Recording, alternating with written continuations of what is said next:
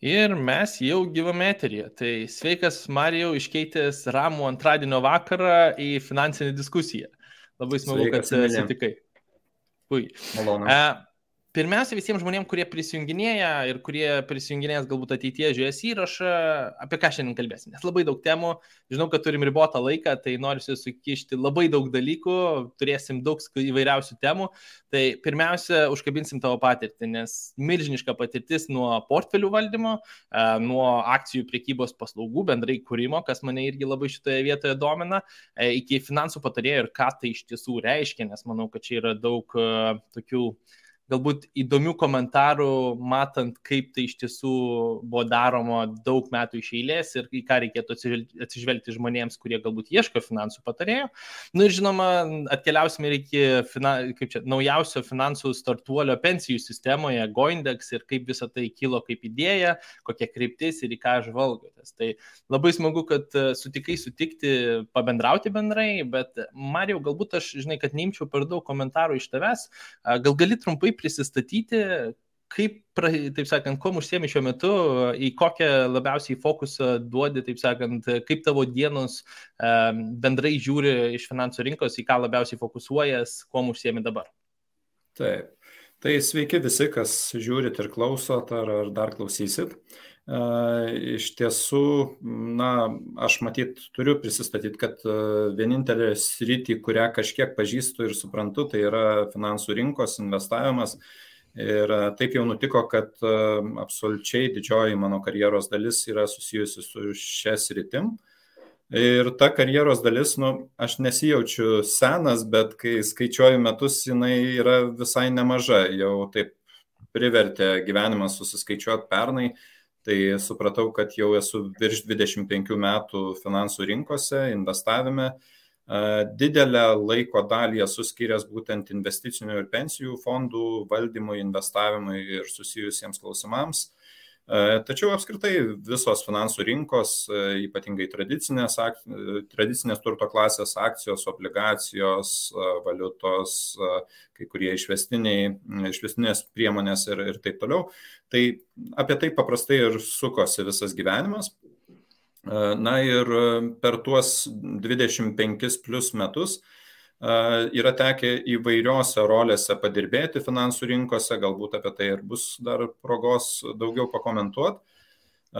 Bet pastaruoju metu, vadinkim turbūt apie 5 metį ar šiek tiek daugiau, didelę laiko dalį aš skiriu dirbti kaip finansų patarėjas, dirbant šeimos biure, Genus Family Office, kur mes dirbame su turtingom Lietuvos šeimom ir konsultuojame tokius klientus. Jų savaime suprantama nėra labai daug apskritai Lietuvoje. Mes mūsų šeimos biure dirbame su ne viena šeima, šiuo metu dirbame su 13. Visos šeimos iš Lietuvos, kaip minėjau, tai iš tikrųjų ir džiugu, kad yra tų tokių šeimų, kurios per 30 metų nepriklausomybės laikotarpį sugebėjo užauginti didelius verslus, iš to gauti reikšmingą kapitalą, ir aišku susiduria tuomet su uždaviniais, kaip tą kapitalą toliau valdyti, kaip jį išsaugoti ir taip toliau. Tai čia mes dažniausiai ir padedam. Tai šitie darbai, apima turbūt apie pusę mano darbo laiko pastaraisiais metais. Tačiau, kad nebūtų per mažai to darbo, taip jau nutinka aktyviems žmonėms, kad jie vis prisigalvoja kažkokių naujų dalykų. Ir vienas tas naujas dalykas, labai mielas ir malonus mano širdžiai, mano dūšiai, yra pensijų fondų startuolis Goindex.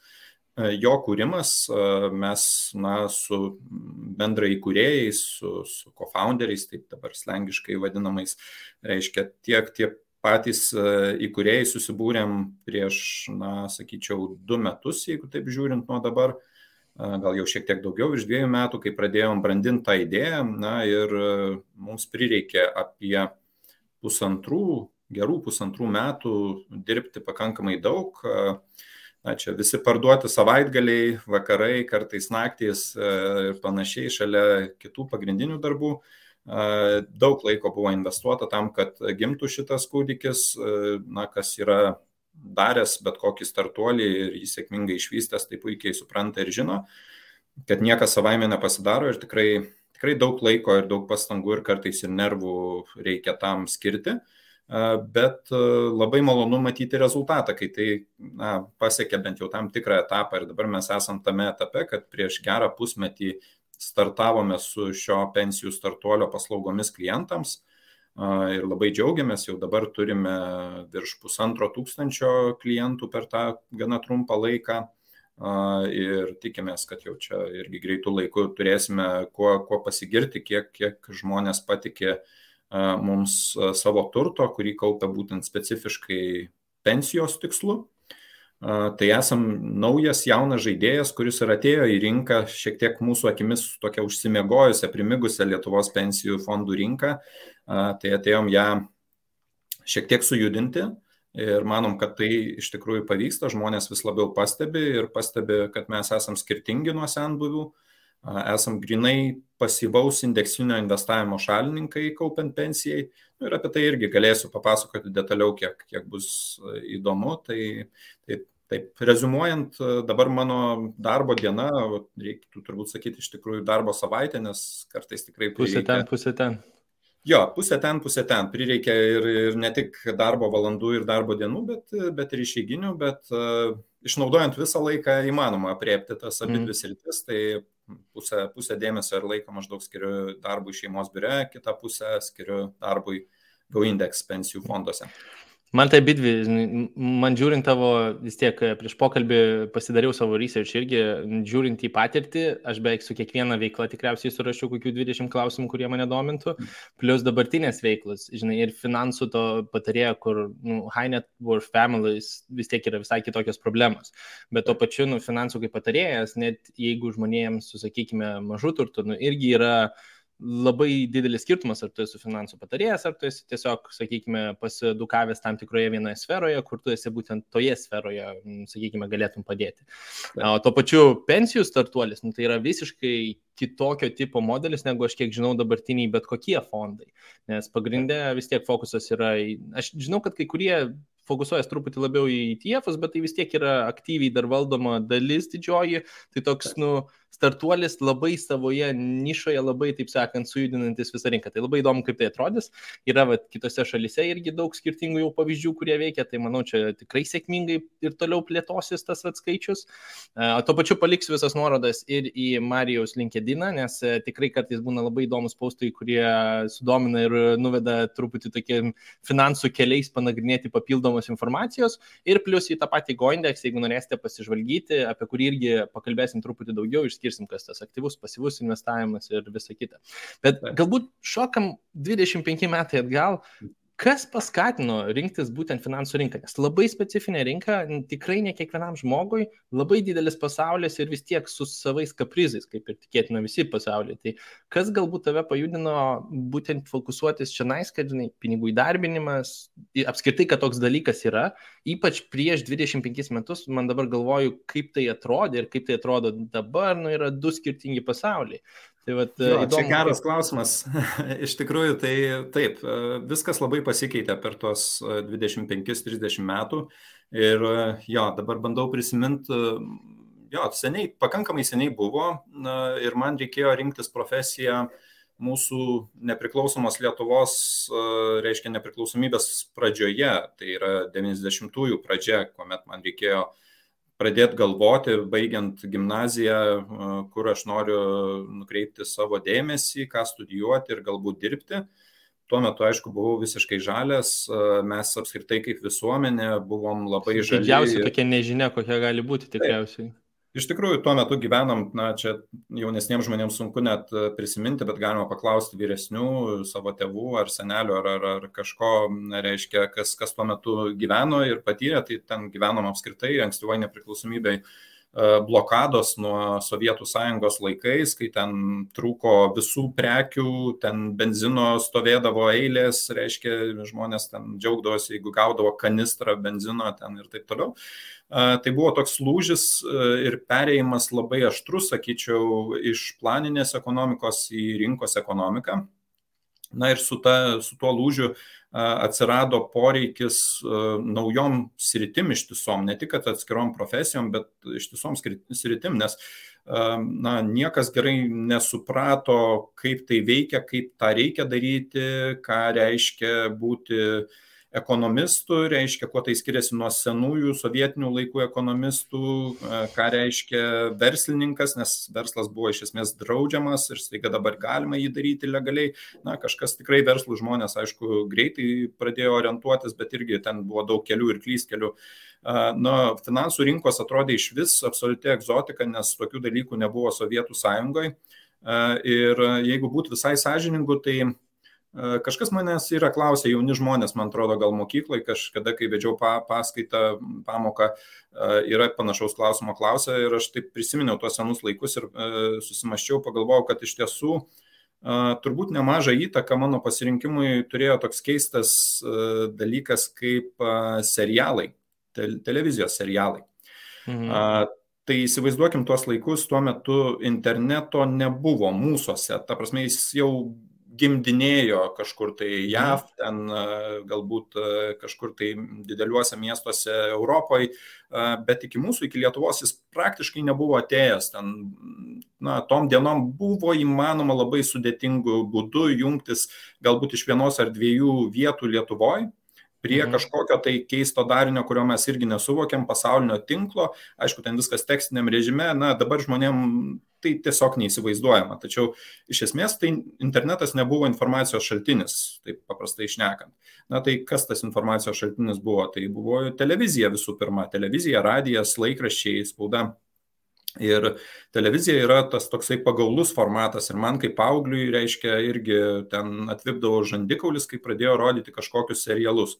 Ir vienas iš tokių serialų televizijos buvo, ne visai banalus, ten ne apie Mariją, ten, reiškia, meksikietiški serialai ir taip toliau, o buvo gal britų serialas, turbūt buvo apie finansų rinkas ir jis vadinosi, berods buvo išverstas Kapitalo miestas, nors turbūt versti galima būtų ir kitaip, nes originaliai vadinosi Capital City, tai turbūt galėtų būti sostinė ar panašiai, bet vertė Kapitalo miestas ir visiems vėlgi tas toksai buzzwordas, naujas žodis kapitalas irgi buvo įdomus, pagaulus, nes nelabai kas suprato, kas čia tas kapitalas. Turbūt kažkas gero, nes tai atėjo iš vakarų, tai buvo priešinga tai, ką mes matėm Sovietų Sąjungoje ir kėlė susidomėjimą. Tai man kaip jaunam žmogui tai irgi buvo įdomu ir iš tikrųjų mane pagavo tas siužetas, ten daug dinamikos ir aš nieko nesupratau apie finansų rinkas ir ekonomiką tuo metu. Gimnazijai turėjau progą pirmą prisiliesti prie kažkokio pirmo vadovėlio, Junior Achievement, reiškia dar tuo metu, man atrodo, buvęs premjeras ar Seimo pirmininkas ponas Abišala buvo atvažiavęs mums įteikti kaip mokiniams tų vadovėlių pirmųjų. Mes buvom pirmoji karta, kurie apskritai prie to prisilietėm. Ir ten bandėm kažką įskaityti ir suprast kartu su mokytojais. Visi kartu mokėmės iš tikrųjų, nes buvo visai nauji dalykai. Ta rinkos ekonomika buvo tikrai labai nepažįstama ir ten finansų rinkos buvo dar labiau nesuprantami dalykai. Bet kažką girdėjom, kažkokios akcijos, kažkokios obligacijos, kažkokios valiutos, kažkaip galima prekiauti, spekuliuoti, investuoti. Ir tas serialo siužetas, matyt, buvo pakankamai gerai suręstas, kad prikaustytų dėmesį. Ir aš pagalvojau, kad aš norėčiau dirbti tokioje aplinkoje, norėčiau ten kažką investuoti, nes jie kažką, ten tokio gero daro, ten kažkas yra reikšmingo.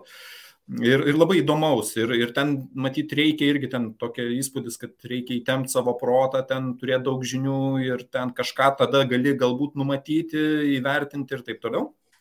Aišku, su laiku aš vėliau supratau, kad visi tie serialai, kurie rodo kokią nors profesiją, jie labai sunku juos padaryti realistiškus, nes kūrėjams turbūt visada būna tas toksai pasirinkimas, trade-offas tarp įdomumo, tarp tai padaryti įdomiai plačiai masiai, plačiai auditorijai ir padaryti realistiškai. Tai labai sunku, labai retas, kuris serialas sugeba kažkaip išbalansuoti ir vis tiek ten būna būna tokių fantazijos turbūt. saviveiklų. Ja. Tai, bet kaip bebūtų, ta prasme, tas serialas, po to kažkur vėliau jau ten kažkas tai turėjo video kasečių ir ten gal pažiūrėjom irgi filmą apie Wall Street'ą. Tai tas pats, man atrodo, Wall Street'as gal buvo vienas tų pirmųjų filmų ir nors jau truputėlį vėliau. Tai, bet vis tiek visi šitie dalykai, jie turbūt pirmiausia paliko kažkokį tai įspūdį, kad investavimas ir finansų rinkos gali būti įdomu ir kad ten tikriausiai renkasi intelektualų žmonės, pakankamai aktyvūs, pakankamai azartiški, bet tai nėra kažkoks lošimas, tai yra kažkas susijęs su analize, su vertinimu, galbūt išskaičiavimais, galbūt reiškia mokėjimu elgtis ir su tikimybėm, nes kažkiek jau mokėmės mokyklose tų dalykų ir tada atrodė, kad jeigu aš įdėsiu daug pastangų, daug mokysiuosi, gerus mokslus baigsiu, po to galbūt reiškia gausiu kažkokį darbą toj srity, kaupsiu patirtį ir galbūt aš kada nors būsiu panašiai, kaip ten mačiau televizoriui tuos žmonės ir tuo metu, aišku, mano svajonė gal buvo papulti į finansų centrą Londono City ar New Yorko Wall Street'ą, tai būtų jau top ir labai gerai. Yeah. Jo, ir su to mintim aš stojau į mokslus, reiškia, ir studijavau ekonomiką ir finansus.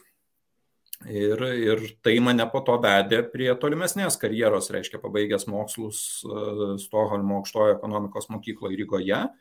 Bakalaurą aš pirmą pasiūlymą darbo gavau iš Estijos banko tuo metu, Hansa banko, jeigu kai kurie gali dar prisiminti tokį pavadinimą, dabar jis yra pavirtęs Swedbanku, ir manyčiau, kad čia yra nemažas pokytis, bet tuo metu tai buvo estiškas bankas, Hansa bank, ir jis tuo metu veikia tik tai Estijoje, tai mano pirmas darbas buvo irgi Estijoje, aš važiavau į Taliną ir ten dirbau gal analitiko tokį paprastą darbą, bet jau kaip tik susijusi su pensijų ir investiciniais fondais, nes tai buvo turto valdymo padalinys, kuris man pasiūlė pirmą rimtą darbą. Ir po to jie po trumpo laiko jau buvo aišku, kad jie judės ir į Latviją, ir į Lietuvą, ir aš su ta pirma banga, pirmų desantų, reiškia, to banko žmonių, kurie turėjo kurti paslaugas čia Lietuvoje ir sugrįžau į Lietuvą. Ir tuo džiaugiausi, iš tikrųjų, norėjau jau grįžti į Lietuvą, pabuvęs kurį laiką, pastudijavęs, kad ir netolimam, bet visgi užsienyje, padirbęs irgi kažkurį laiką Estijoje, ten trumpas laikas, bet vis tiek jau džiaugiausi, kad grįžtu į Lietuvą. Labai smagiai, taip. Toks atrodo neįsivaizduojamas scenarius, nes aš dabar dar pabendrauju kartais su žmonėm, ir kažkaip pastarėjai porą metų, man rodos, tos infliacijos sprogimas labai paskatino didelį žmonių kiekį pagalvoti, kad investavimas yra tas naujas trendas, kad čia yra cool thing to do bendrai paėmus. Ir staiga tai tampa daug labiau diskutuotina tema, visus domina ir visi pradeda, taip sakant, burksti apie tai.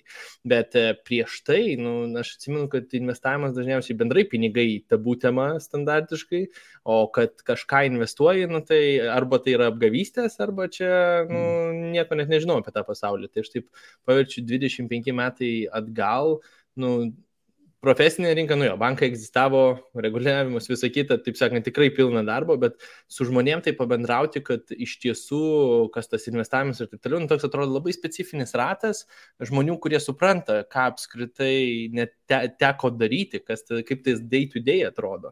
Ir aš galvoju, kokios investicijos apskritai būdavo prieinamos tuo momentu. Gal gali pasidalinti, kur buvo tavo tie pirmi galbūt savarankiški žingsniai. Vėl, investavimu kartais nepavadinu, nes aš pats žinau, kad aš, pavyzdžiui, pirmą pabandžiau tiesiog užlipti ant grėblio ir investuoti į kažkokią individualią akciją, apie kurią nieko nežinojau, ir kai ten truputį, taip sakant, svyravimo atsirado, aš iš karto ir pabėgau, tai investavimu gal nepavadinsi, bet toks mano pasibandymas. Gal gali pasidalinti iš savo pusės, kur buvo tavo tie pirmieji žingsniai, kurie gal nebuvo priversti ten iš darbo, arba vis tiek kaip bankė dirbant su pensinė sistema, bet labiau, kad savarankiškai nusprendai, kad žiūrėk, kad noriu atsidėti pinigus ir kažkur juos įdarbinti. Gerai, tai iš tiesų tai aš net nekritikuočiau, aš manau, kad tie individualūs pabandymai yra savotiškas investavimo mokykla, aišku, tiesiog būdas ir tas neturėjimas patirties ir kompetencijos, jis pradžiai veda prie tokių gana atsitiktinių, reiškia, tų pasirinkimų ar sprendimų, bent jau po to vėliau iš perspektyvos juos gali taip vertinti, bet tuo metu tai yra geriausia, ką gali padaryti ir bandai. Tai turbūt labai svarbu nepradėti bandyti su dideliais pinigais arba nepasijausti to perdėto pasitikėjimo neturėti, nes pradžiai neišvengiamai darai daug klaidų ir tos klaidos ir yra didelė mokykla. Tai mano atveju buvo irgi panašiai ir tai buvo gal kokie 96 metai, sakyčiau, pirmus pabandymus, nes jau tikrai niežtėjo rankos ir kai jau pradėjau studijuoti, tai pastudijavęs pirmus metus ten ar šiek tiek daugiau, aš jau galvojau, kad aš jau pradedu čia viską gerai suprasti apie finansų rinkas, nors dabar žvelgiant tai labai naivu ir juokinga, bet tuo metu man kaip studentui jau pradėjo dėtis, kaip pradedi nuo nulio kaupti kažkokias žinias ir supratimą, tai atrodo milžiniškas tas progresas ir tada susidaro toks įspūdis. Tai aš, aišku, tuo metu vėlgi internetas jau ateidinėjo į pasaulį ir jau universitete mes šiek tiek galėdavom jungtis, bet puslapiai dar buvo tokie gana primityvūs, ribota jų ir ten per internetą, pavyzdžiui, padaryti kažkokias rimtas investicijas buvo dar sudėtinga. Tai iš kitos pusės, reiškia, kas galėjo būti prieinama, aš studijavau Rygoje, tai tuo metu man vis tiek turbūt patriotiškai ir kažkaip susiklostė, kad pagalvojau aš ir kai kurie kiti mano kolegos studentai besidomintys investavimu, ypatingai reiškia lietuviai, pagalvojom, kad būtų kietai painvestuoti ar pradėti bent jau domėtis investavimu į akcijas, kurios yra listinguojamos Vilniaus biržai, tuo metu nacionalinė vertybinių popierių birža, jinai irgi buvo įsikūrus tik prieš keletą metų, ten jau buvo nemažai bendrovių listinguotų, aišku, nebūtinai jos buvo aktyviai labai prekiaujamos, apskritai ten galima būtų daug pasakot, kaip ta prekyba atrodė, ten pavedimą, pavyzdžiui, siūsdavom iš Rygos, tai susiradom, kur galima būtų faksą išsiųsti. Ir siūsdavom faksą, daugelis dabar jaunimo turbūt gal nelabai gerai žinotų, kas tas faksas iš vis yra, bet ten įkiši popieriaus lapą į tokį dalyką panašų į printerį, reiškia, ar skanerį ir jisai yra prijungtas prie telefono linijos ir jisai susijungia su kitu tokiu aparatu, kuris yra kitam laido gale, kažkur, reiškia, pagal kitą telefono numerį ir ten išspausdinamas toks pat lapas, kokį tu čia nuskenavai. Tai va tokiu būdu siūsdavom pavedimus, kiek aš prisimenu. Galbūt kartais būdavo įmanoma paskambinti makleriams, kurie dirbdavo su Lietuvos birža, tai vėlgi Lietuvos finansų maklerio įmonės arba bankų padaliniai, bet tai ne visada veikdavo, man atrodo, tas telefonas, bet to skambinti telefonu būdavo brangu, bent jau studentams. Tikrai taip. Ja, čia toks iš viso dabar papasakoju ten žmonėms, kur keliais mygtukais gali įsigyti vertybinių popierių ir kaip tai atrodydavo, ar per žmonės eiti, per skambučius, ar ten su faksu, aš manau, daugelis susipažinęs arba jau gyvai, arba iš kokių filmų yra matęs, dar irgi visai gan populiarus irgi variantas, bet jo, man šitoje vietoje atrodo, mes priprantam prie to patogumo ir to tokio greičio, nežmoniškai greitai, o kaip tai atrodė prieš tai, tą pragyvenus, tai irgi įdomu paklausyti. Jo, tai tiesiog reikėjo turbūt būti didesniu gerokai entuziastu, jeigu norėjai tuo užsiimti. Galimybių buvo, bet jos buvo su žymiai didesniais barjerais. Tikrai ne taip, kaip dabar žmogus tiesiog parsišinčia kokį appsą į telefoną ir ten iš to appso investuoja vos ne visame pasaulyje. Ir tą gali padaryti greitai, tai tuo metu taip viskas nevykdavo taip sklandžiai, bet vis tiek norint galima buvo padaryti ir aš būdamas studentas, reiškia ten kažką tai pirmus eurus sustaupęs gal nuo stipendijos, o po to išsiprašęs pasiskolinęs iš tėvų ten tikrai nedaug, bet gal kelis šimtus litų tuo metu, vis tiek jau buvo kažkokie pinigai ir reikėjo gerokai tėvus įtikinti, kad verta čia man paskolinti ir aš čia sakiau, čia toks naujas kapitalizmo išradimas, kur galima investuoti į finansų rinkas, įmonių turėti dalį, akciją ir, žodžiu, jie kažkaip patikėjo manim ir aš ten pirkau, dabar bijau sumeluot, kokios tiksliai buvo bendrovės, taip per miglą prisimenu, gal koks Rokiškio sūris galėjo būti, man atrodo, Baltijos laivų statykla, gal buvo Vakarų laivų remonto įmonė, tų įmonių jau šiuo metu jos yra ten nupirktos, perpirktos, perdarytos, kai kurios nebeegzistuoja. bet jų akcijos buvo prekiaujamos nacionaliniai vertybinių popierių biržoje Vilniuje ir aš ten dariau tas investicijas ir pradžioj, kaip naujoko sėkmė, net ir nieko nesuprantant, bet buvo geras trendas, kelis mėnesius ten viskas kilo. Ir ten ir visi džiaugiasi ten, ir tėvai, ir aš ten džiaugiausi, kad čia jau, žiūrėkit, čia jau kažkiek ir priaugo, ten gal ne padvigubėjo, bet gal ten jau kokie keliasdešimt procentų, o tuo metu irgi buvo didelė infliacija, tai ten niekas ir nesidomėjo keliais procentais uždarbio, reiškia, jau reikėjo orientuotis, kad jau čia 10 procentų būtų uždarbis, ir ten kurį laiką tas gal sekėsi, po to turbūt viskas baigėsi vis tiek blogai, nes užėjo gal 97 metais Azijos finansinė krizė, kuri atvilnijo ir iki mūsų, nepaisant to, kad čia irgi buvo Lietuvoje daug žmonių, kada aš pirmą kartą supratau, kad tie žmonės yra arba naivūs, arba manipuliatoriai, ir to iki šiol pasitaiko kartais, ypatingai gal tarp politikų arba kitų žmonių, kad kai būna tikrai rimta krizė kažkur tai kitam pasaulio gale, kai kurie aiškina, kad mūsų tai nepalies. Tai visais mano matytais atvejais būdavo priešingai, bet tą pirmą krizę aš dar nežinojau, kaip čia elgtis, ir atsimenu, kad jau girdėjom ir skaitėm ten laikraščiuose, kad Azijoje prasidėjo kažkas tai, bet kad čia iki mūsų, tai mes lyg tai ne Azija, reiškia kažkaip nesusiję, ir čia buvo daug aiškinančių tų pačių ir maklerių, kad ne, čia iki Lietuvos rinkos, tai čia jokiais būdais. Po to vis tiek pasiekė ir driokstelėjo, ir ten nukrito, ir aš turbūt irgi gavau ten likviduotis, nes reikėjo grąžinti pinigus tėvams, ir greičiausiai patyriau nuostolį, arba plius minus gal sugebėjau išsaugoti tiek, kiek investavau pradžiai to kapitalo. Laikas geras tokios pamokos pačioje pradžioje, nes dar kapitalas netoks milžiniškas.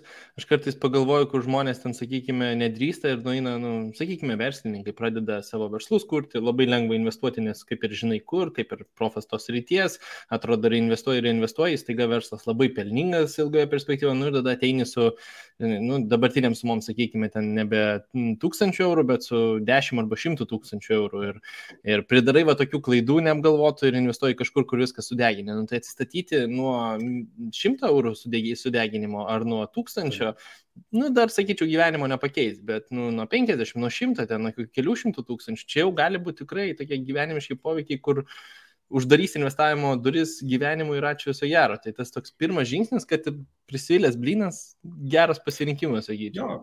Aš sakyčiau, beveik neišvengiamai tų prisvilusių blynų būna, ir kuo jie nutinka anksčiau, tuo geriau. Aš dabar žvelgdamas atgal į praeitį taip vertinčiau. Ir aišku, labai pasisekė, kad neturėjau aš galimybės pradėti su didesniais pinigais. Tie pinigai nebuvo nereikšmingi, bet jie tikrai buvo gyvenimo nekeičiantys. Ir aš manau, kad tas kriterijus yra labai reikšmingas, ir žmonėm, kurie dabar galbūt svarsto kažką tai pradėti, domėtis investavimu ar panašiai, tai irgi patarčiau, jeigu jūs pradedate, tai visgi galvokit apie tai, kad reikia pradėti su tokiais pinigais, kurių, ne tai, kad negaila prarasti, bet kurių praradimas tikrai nepakeistų jūsų gyvenimo būdo, nes visada gaila, ta prasme, net jeigu šiais laikais prarandi ar 500 eurų, ar 1000 eurų, tai irgi gaila, nors galbūt gyvenimo tai dar nepakeis.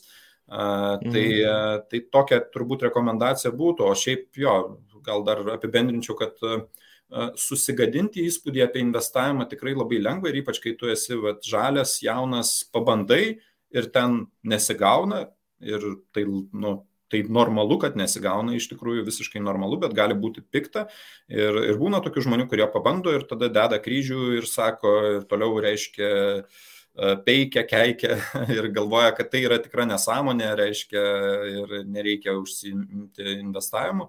Čia, aišku, mums kenkia dar ir ta tokia patirtis iš mūsų vyresnių žmonių, iš tų, kurie gyveno sovietiniais laikais, nes visa tai buvo draudžiama, bet tai ne priežastis sakyti, kad tai yra blogis, tiesiog ateina jau mintyse įkalta, kad investavimas, kažko tai pirkimas, pardavimas būdavo tokie keisti žodžiai, špikuliavimas, špikuliantai reiškia, ir tai čia iš tikrųjų nuo spekuliantas, nors po to vėliau aš irgi galvojau, kad tai yra blogai, spekuliuoti yra blogai, tai kai aš pradėjau investuoti, tai galvojau, kad investuotojai yra tie tokie teisingi, geri, o spekuliantai tai yra blogi.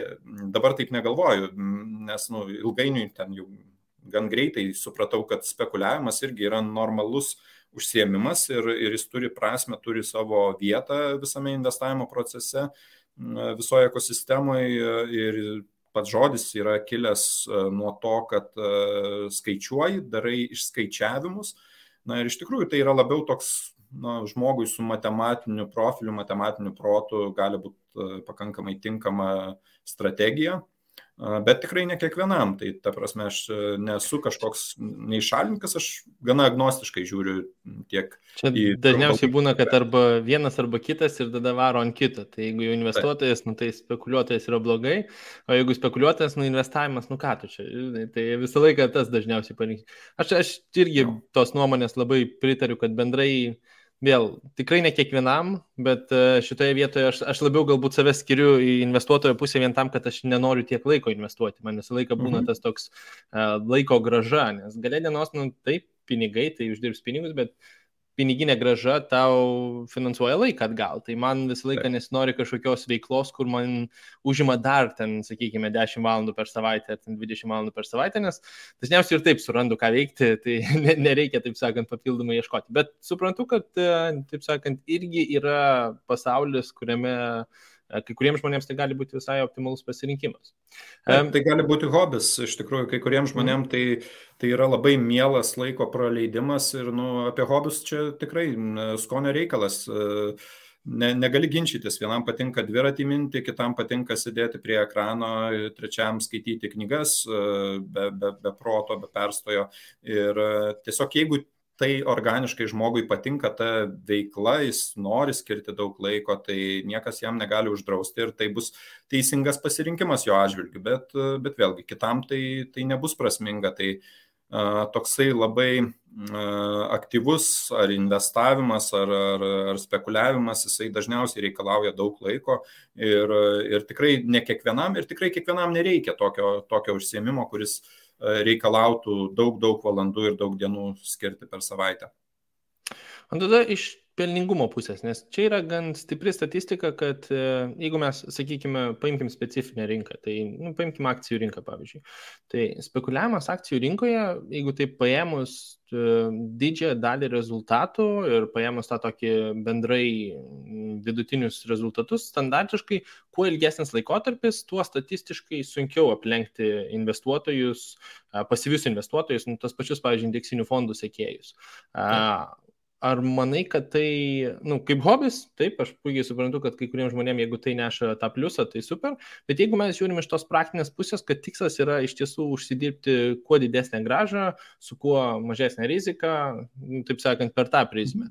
Ar matai pasaulį, kuriame spekuliacija gali būti efektyvesnis variantas, jeigu imame 10 metų plus, pavyzdžiui, laikotarpį? Taip. Aš žinau tą statistiką ir tikrai ne vienas tyrimas yra, gal ne visus esu žiūrėjęs, bet tikrai nemažai ir juose atsikartoja labai panašus rezultatai. Iš tikrųjų, tai teisingai, kaip ir pasakei, trumpų laikotarpių aktyvus investavimas ar spekuliavimas gali lenkti rinkos indeksus labai tikėtina, ta prasme tikimybė yra tikrai nemaža.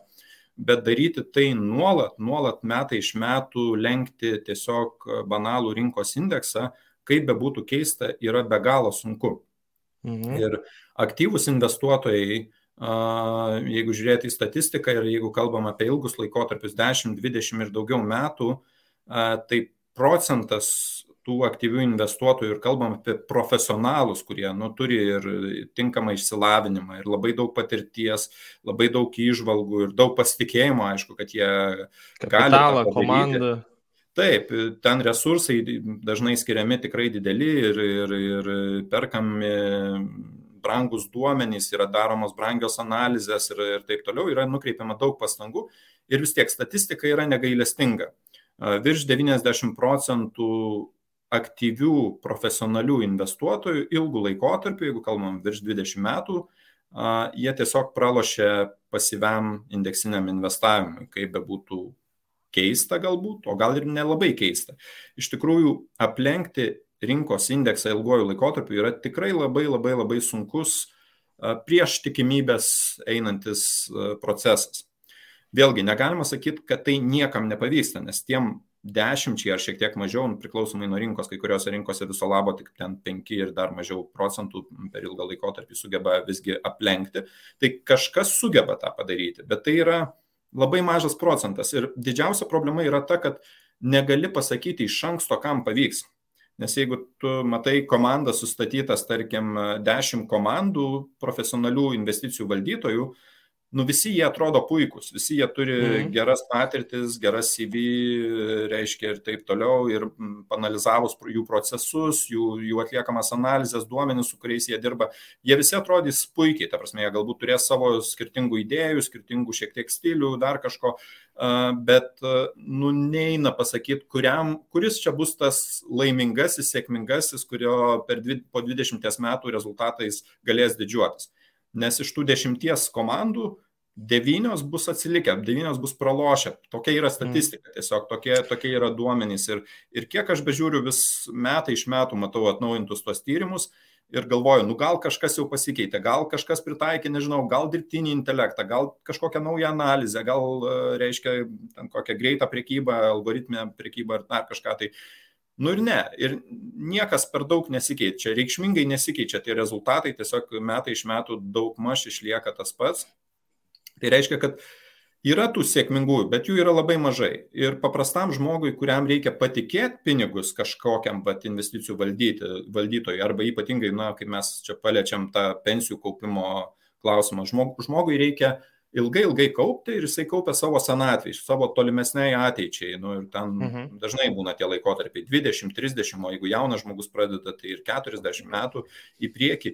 Ir dabar jam pasirinkti aktyvų valdytoją, kuris bus sėkmingesnis už tiesiog rinkos indeksą, užduotis yra beviltiškai sunki, aš sakyčiau taip. Aš kaip šiokią tokią patirtį investicijų pasaulyje turintis, niekaip negaliu sugalvoti, kaip aš galėčiau pasirinkti, ta prasme, nesugebėčiau. Aš suprantu, kad nepasirinkčiau. Tai būtų visiškai aklas spėjimas ir jeigu man pavyktų pasirinkti tą sėkmingą aktyvų valdytoją, tai būtų visiškai tiesiog sėkmės reikalas ir niekaip aš to negalėčiau kitaip paaiškinti. Aš skaičiau vieną labai tokią įdomią research study, kuri pagrinde išskyrė, man rodos, per 30 skirtingų rodiklių, tai tenais nuo Sharpe ratio iki kapitalo dydžio ir taip toliau. Ir gale dienos daėjo, jie ten praėjo per, man rodos, ar 300 skirtingų fondų valdytojų per ilgesnį laikotarpį, nes vis dėlto jie keičiasi standartiškai, ten pavadinimai keičiasi ir taip toliau, tai gan sunku tokį nuoseklumą gauti per labai ilgą laikotarpį, nes netiek jau ir daug tų fondų egzistuoja, jeigu tai paimam 20 metų kokių. Tai labiausiai atsiremia į tai, kad turto valdymo mokestis. Sėkmingiausias bus tas, pas kurį bus mažiausias. Tiesiog labai paprasta statistika, kuri man buvo tokia truputį duris atverianti su ta logika, kur realistiškai, kad ir kaip ten sekėsi, kad ir kokie ten galbūt trendą užšoko arba dar kažką, kad tai neparodo nieko ir visi tie rodikliai, kad ir kaip mes galime juos analizuoti ir tikrinti, gale dienos tiesiog paprasčiausiai, kiek teks susimokėti už investavimą, yra didžiausia įtaka rezultatams duodantis efektas. Kaip manai, ar pritartum? Jo. Taip, pritariu ir man atrodo, kad aš esu matęs ar šią arba labai panašių studijų, jų irgi pasitaiko laiks nuo laiko ir irgi vis žiūri, gal kažkada kažkas tai atras kažkokį kitą dėsningumą, dėja ne. Tai reiškia, kad ilgalaikiam investavime kaštai yra raktinis kriterijus, yra labai labai svarbus. Tai tiek kalbant apie aktyviai investicijas valdančius, tiek apie pasyviai investicijas valdančius. Čia gal reikia padaryti tą tokį trumpą paaiškinimą, ką reiškia aktyvus ir ką reiškia pasyvus. Kaip tik ir norėjau užkabinti šitą vietą. Tai gal išgryninam, ką reiškia tas aktyvus fondas, ką reiškia pasyvus fondas. Jo, tai dar vienas terminas, kuris įsivelia šitoj diskusijai, būna indeksinis investavimas. Taip pat mes, pavyzdžiui, kai sakom, kas yra išskirtinio Goindex pensijų fonduose, tai kad mes darom pasyvų indeksinį investavimą.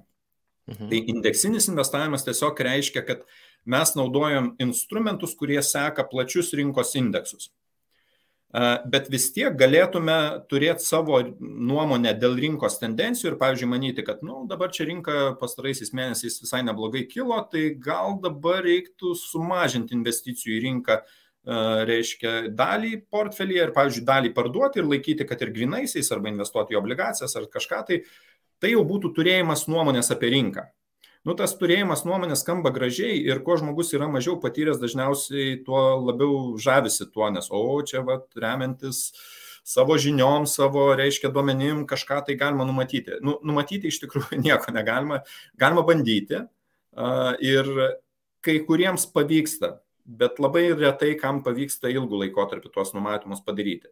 Tai tas, kuris bent jau bando numatyti ir daro tokius žingsnius, kad ir investuodamas į indeksą, pavyzdžiui, dabar tikrai tarp jaunesnių žmonių populiarėja tas investavimas į indeksinius ETF'us, Exchange Traded Funds, tai yra biržoje prekiaujami fondai. Tikrai toks patrauklus, labai mano mėgstama tema. Jo, tai galime naudoti tuos indeksinius ETF'us ir vis tiek aktyviai investuoti. Tai reiškia, kad tu turi savo nuomonę apie rinką ir bandai ją įgyvendinti savo portfelyje, kartais pirkdamas, kartais parduodamas, reiškia išeidamas iš tų investicijų ir taip toliau. Tai pasyvus investuotojas to nedaro. Pasyvus investuotojas ne tik, kad investuoja į plačią rinką ir naudoja, pavyzdžiui, indeksus, galėtų naudoti ir ne indeksus, gali naudoti kitus kažkokius instrumentus, bet tarkim, mes Goindexe naudojam būtent indeksinius ETF'us ir kitus indeksinius investicinius fondus kaip instrumentą, bet mes dar ir atsisakom savo galimybės turėti nuomonę apie rinką ir patys sąmoningai renkamės neturėti tos nuomonės ir klientų pinigam netaikytos nuomonės. Tai reiškia, kad mes visą laiką išliksime investavę į rinką ir tiesiog seksime indeksą. Tie, kurie aktyviai valdo investicijas, jie gali naudoti ETF'us ar kitus indeksinius instrumentus, bet jie vis tiek bando gudraut. Tai nėra blogai, aš negaliu to kritikuoti, tiesiog yra puiku ir tai yra skirtingi stiliai. Vieni sako, kad man patinka pasyviai investuoti, o kitam sako, man patinka aktyviai. Tai aktyviai, kad yra faina, kad yra smagiau galbūt investuoti aktyviai. Tai aš dėl to sutinku ir aš esu daug metų pradirbęs tai darydamas, bandydamas tai daryti. Bet ilgainiui supratau, ant kiek tai yra sunku iš to gauti rezultatą. Tai malonumą turbūt patirsi, bet jeigu tu kaip paprastas žmogus pateiki pinigus profesionaliam investuotojui, tai tas profesionalus investuotojas, būdamas aktyvus investuotojas, tikriausiai malonumą patirs, nes jam matyt patinka tokia veikla ir jis nori turėti nuomonę ir nori ją įgyvendinti, bet dažnai ant tų klientų pinigų. O ar iš to bus rezultatas? Tai statistika sako, kad 9 iš 10 atvejų bus prastesnis rezultatas dėl to reiškia malonumo, bet už tą valdytojo patiriamą malonumą aktyviai investuojant, tenka susimokėti klientams. Tai čia tas toksai skirtumas tarp aktyvių ir pasyvių. Dėl to, jeigu kas klausia manęs, aš aišku esu šališkas, būdamas bendras steigėjas Goindex pasyvaus indeksinio investavimo pensijų fondų, bet todėl aš juos ir pradėjau kartu su savo bendraminčiais, kad aš tikiu šitą logiką ir būtent tokiam ilgalaikiam investavimui, kuomet yra investuojama ne viena kažkokia didžiulė sukaupta suma, ne milijonai iš karto, o būtent yra reguliariom, mažom santykinai įmokom, tarkim, kas mėnesį ar kas ketvirtį, ar bent jau kas metus, kaip ten žmonės kaupia savo pensijai, priklauso nuo jų pasirinkimų, bet tai yra mažos reguliarios įmokos ir aš tiesiog nežinau geresnio, efektyvesnio būdo negu šitas, kaip pasiekti geriausią rezultatą kaupiant pensijai. Geresnį rezultatą galima teoriškai būtų pasiekti, jeigu jūs pasirinksit aktyvų investuotoją, aktyvų pensijų fondą, ir pataikysit ant to, kuris bus sėkmingas. Bet reikia suprasti, kad čia jau yra nemažas tikimybinis procesas, ar taip buitiškai šnekant lošimas gaunasi, nes reikia atspėti, kuris vienas iš 10 bus tas sėkmingasis, kurio rezultatai bus geri po 20, 30, 40 metų. Tai yra žaidimas prieš tikimybę, ta prasme, ir tada tiesiog iškyla klausimas savo pačiam, ar kaupdamas pensijai, ar su savo pensijos pinigais, tai yra tie pinigai, iš kurių aš ketinu gyventi tikrai nemažą savo gyvenimo etapą, nes šiaip net ir dabartinė statistika yra Lietuvoje vidutiniškai žmonės išėję į pensiją dar pragyvena apie 20 metų, taip labai grubiai šnekant. Ir tas laikotarpis vis ilgėja ir po truputį ilgėja ir sveiko gyvenimo, reiškia, dalis. Tai yra vis tiek reikšminga dalis, nes kas galėtų pasakyti, kad 20 metų mūsų gyvenimo yra nereikšminga dalis. Yra reikšminga dalis. Ir jeigu kaupi tam gyvenimo etapui, tai... Rizikuoji lošimu.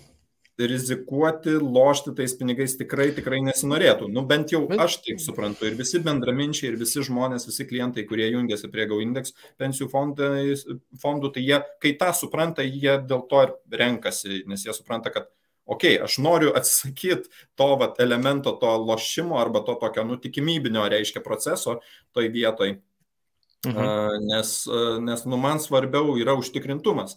Ir čia labai keista, bet tas paprastas indeksinis investavimas ir yra tas toksai racionalesnis pasirinkimas ir mažiau rizikos įveliantis faktorius. Ir čia aš visada prisimenu savo šitoj vietoj tokio Nobelio premijos laureato Samuelsono, reiškia, jis buvo geras ekonomistas, kietas, bet tame tarpe ir investavimu daug domėjosi ir jis tarp gerų kitų frazių yra pasakęs tokią citatą, aš laisvai cituosiu, jis sakė, kad investavimas turi būti nuobodus, arba geras investavimas, racionalus investavimas turi būti nuobodus.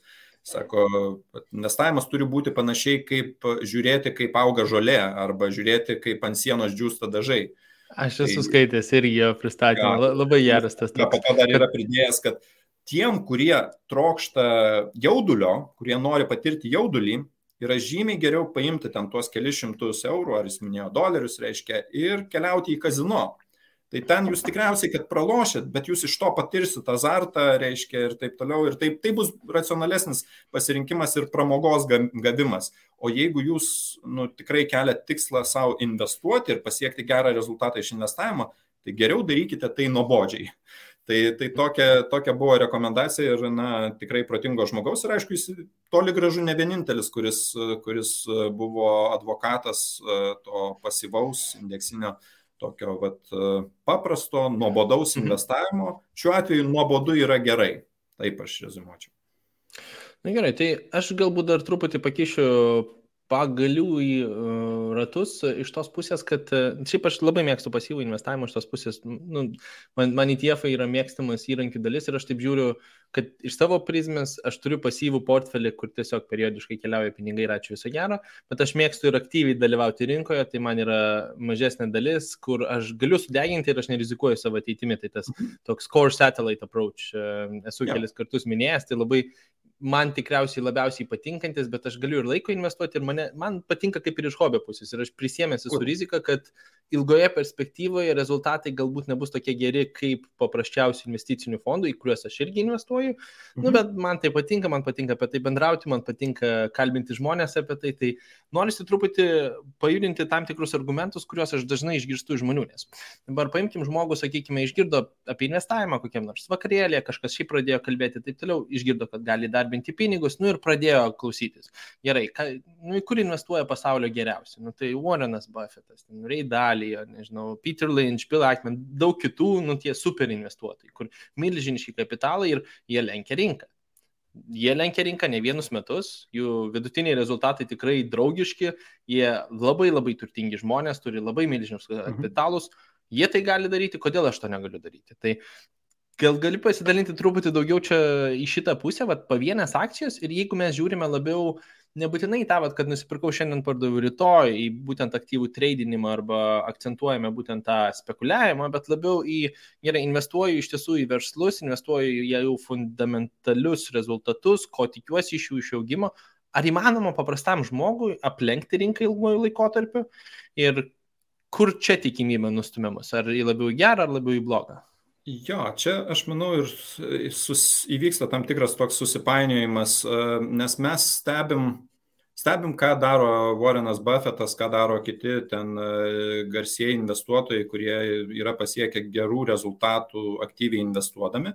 Ir vėlgi, aš visiškai pritariu, tai yra įmanoma pasiekti. Bet čia panašiai taip, kaip aš matau, kaip teleloto kiekvieną savaitę praneša, kad kažkas laimėjo, ta prasme, tai kažkam yra įmanoma tai pasiekti. Kokia jūsų tikimybė, Nu tai aš, pavyzdžiui, tą suvokdamas tikimybės mažumą tiesiog nelošiu loterijų, atsiprašau, jeigu kas yra fanai loterijų, tai nenoriu įžeisti, tai irgi gali būti ok lošti tą loteriją, lygiai taip, kaip tu darai su savo tom aktyviom investicijom, tu sąmoningai suvoki, kad tai yra tau pramoga, kaip hobis, reiškia, tu tuo domiesi ir tu patirsi tam tikrų emocijų ir tuomet tas tikslas uždirbti yra labiau antrinis. Nu, aišku, jeigu tu visai nesieksi uždirbti, tai nebus to azarto, reiškia, ir nebus to jaudulio. Tikslas dar vis uždirbti ir uždirbti daugiau, bet Taip. aš prisiemu tą riziką, kad to nebus. Bet tą reikia, tai vat jeigu žmogus suvokdamas, ant kiek jisai lošia prieš tikimybę tą daro, tai turbūt yra ok. Ir tada tai jam reikia paklausti, kiek tai yra adekvatu jo turto prasme. Gal jeigu tai yra santykinai nereikšminga dalis, kuri, bus faina, jeigu pasiseks ir ten galbūt, reiškia, pasisekus, aš ten uždarysiu pozicijas, reiškia, ir ten nueisiu šventę su draugais organizuosiu, ar kelionę kokią nors, ar dar kažką, tai kas dar sukels naujų gerų emocijų, tai yra viskas fain. Bet jis turi būti pasiruošęs, kad, tikriausiai aš čia patirsiu daug emocijų, man bus faina, gal net išmoksiu daug dalykų apie investavimą, apie rinkas, galbūt apie ekonomiką, sužinosiu neišvengiamai, ypač kai investuoju į atskiras bendrovės, tai ten labai sunku to išvengti ir bet kuriam žingeidžiam žmogui pavyksta daug sužinoti apie pačius verslus, reiškia, ten kyla gerų idėjų, kartais žmonės taip užsikabina ir pasimoko, kad po to pritaiko kurdami savo verslus. Tai viskas yra faina, ta prasme, bet tai bus kitos tos papildomos vertės. Reikia suprasti, kad įvyko toks trade-offas, ta prasme, tu galbūt neoptimaliai renkiesi, ne visai racionaliai investuoti tiesiog nuobodžiai į indeksą. Bet tu turi kitų naudų iš to ir tai yra ok. Jeigu tai yra sąmoningas pasirinkimas ir jeigu jis yra adekvačiuose dydžiuose, tai yra puiku ir tą reikia daryti. Iš kitos pusės tie patys pasaulio sėkmingieji, net tas pats Buffettas, aišku, irgi yra dažnai cituojamas, jis daugeliui žmonių. Tai jis tą pat sako, ta prasme, man sekėsi, susiklostė daug aplinkybių ir yra ten atskiros knygos prirašytos, kurios vertina, reiškia, kaip taip nutiko, kad jam pavyko pasiekti įspūdingų rezultatų. Ten tikrai sunku juos pakartoti, bet tie, kurie nagrinėja, kartais atranda įvairių aplinkybių, kodėl taip nutiko ir kodėl tai yra be galo sunku pakartoti. Tai tas pats Buffettas, jisai sako, jis labai protingas žmogus ir, sakyčiau, toks pakankamai atviras ir jisai sako, ką aš patariu kitiems paprastiems investuotojams, jums besidomintiems, ta prasme, tai nebandykit to, ta prasme, ir ne dėl to, kad jis pavydė ar jis bijo konkurencijos, ne, jis tikrai to nebijo, bet jisai sako, rinkitės indeksinį investavimą, tai yra racionaliau. Aišku, galima pabandyti ir ta prasme, jeigu jūs būsite tas tikrai laimingasis, kur galbūt ne tik jūsų pastangos, bet dar eilė įvairių aplinkybių susiklošiusių nulems, kad jūs turėsit geresnį rezultatą, puiku, taip irgi gali nutikti. Lygiai taip pat, kaip galima nusipirkti vieną biletą ir laimėti toj loterijoje, bet ar čia racionalus veiksmas? Geras pavyzdys, labai lengva suvokti, jeigu kas nors ten sako, žiūrėkit, laimėjau, teleauto biletą, mes suprantam, kokia statistika ir kiek tikėtina priimti tas rekomendacijas. Bet kažkodėl, žiūrint į tuos super investuotojus, net ir jų rekomendacijas, nes aš girdėjęs irgi Warreno Buffetto šitą dalyką, ir jis savo turtą sakė, kad jeigu, taip sakant, jam nutiks, kas vyksta, tai ten 90% man rodos tas pačius, ten kitai obligacijas, man rodos, tas bonusas. Bet idėja irgi paprasta, kad, taip sakant, nedarykit to, ką aš darau, bet man sekasi puikiai. Tai irgi toks gaunasi patarimas, vos net atrodo žmonėms kartais kažką slepia, kažkur yra ta auksinė taisyklė, o iš tiesų, kuo daugiau išmoksti, tuo tikėtina greičiau prieini prie to tokio požiūrio į tą kitą pusę. Aš gal dar suvokiau, kad kartais dažnas klausimas pa žmonės būna apie bendrai tas skirtumas, investicinis fondas, indeksinis fondas, pasyvus fondas, aktyvus fondas, daug žodžių, ne visą laiką aišku, kas tai yra. Tai galbūt išaiškinom, kas yra aktyvus, kas yra pasyvus fondas, bet daug kartų paminėjom indeksą ir nebūtinai kiekvienas žmogus supranta, kas tas indeksas bendrai paėmus. Tai Marijau, gal gali truputį paaiškinti žmogui, kuris daug kartų išgirdo S&P 500, kas visas pasaulis, DAXas, dar kažkas, bet indeksas, investuojam į indeksus. Kaip suprasti tą būtent indeksą, kas tai yra? Jo, pats indeksas yra teorinis portfelis kažko ir tai gali būti akcijų portfelis, gali būti obligacijų, gali būti net žaliavų, pavyzdžiui, ar pavienės žaliavos, ar kombinacija žaliavų. Tai yra teorinis portfelis. Ir paprastai yra kažkas tai, kas skaičiuoja to portfelio vertę ir jas perskaičiuoja kasdien arba net ir dar dažniau, ta prasme, kas minutę, ten, kas sekundę ir taip toliau. Bet tai yra teorinis konceptas, ta prasme, teorinis portfelis. Bet jeigu yra teorinis portfelis sudarytas iš rinkoje prekiaujamų finansinių priemonių, kas tai bebūtų, ar akcijos, ar obligacijos, ar dar kažkas, tai reiškia, jį galima atkartoti, jį galima replikuoti.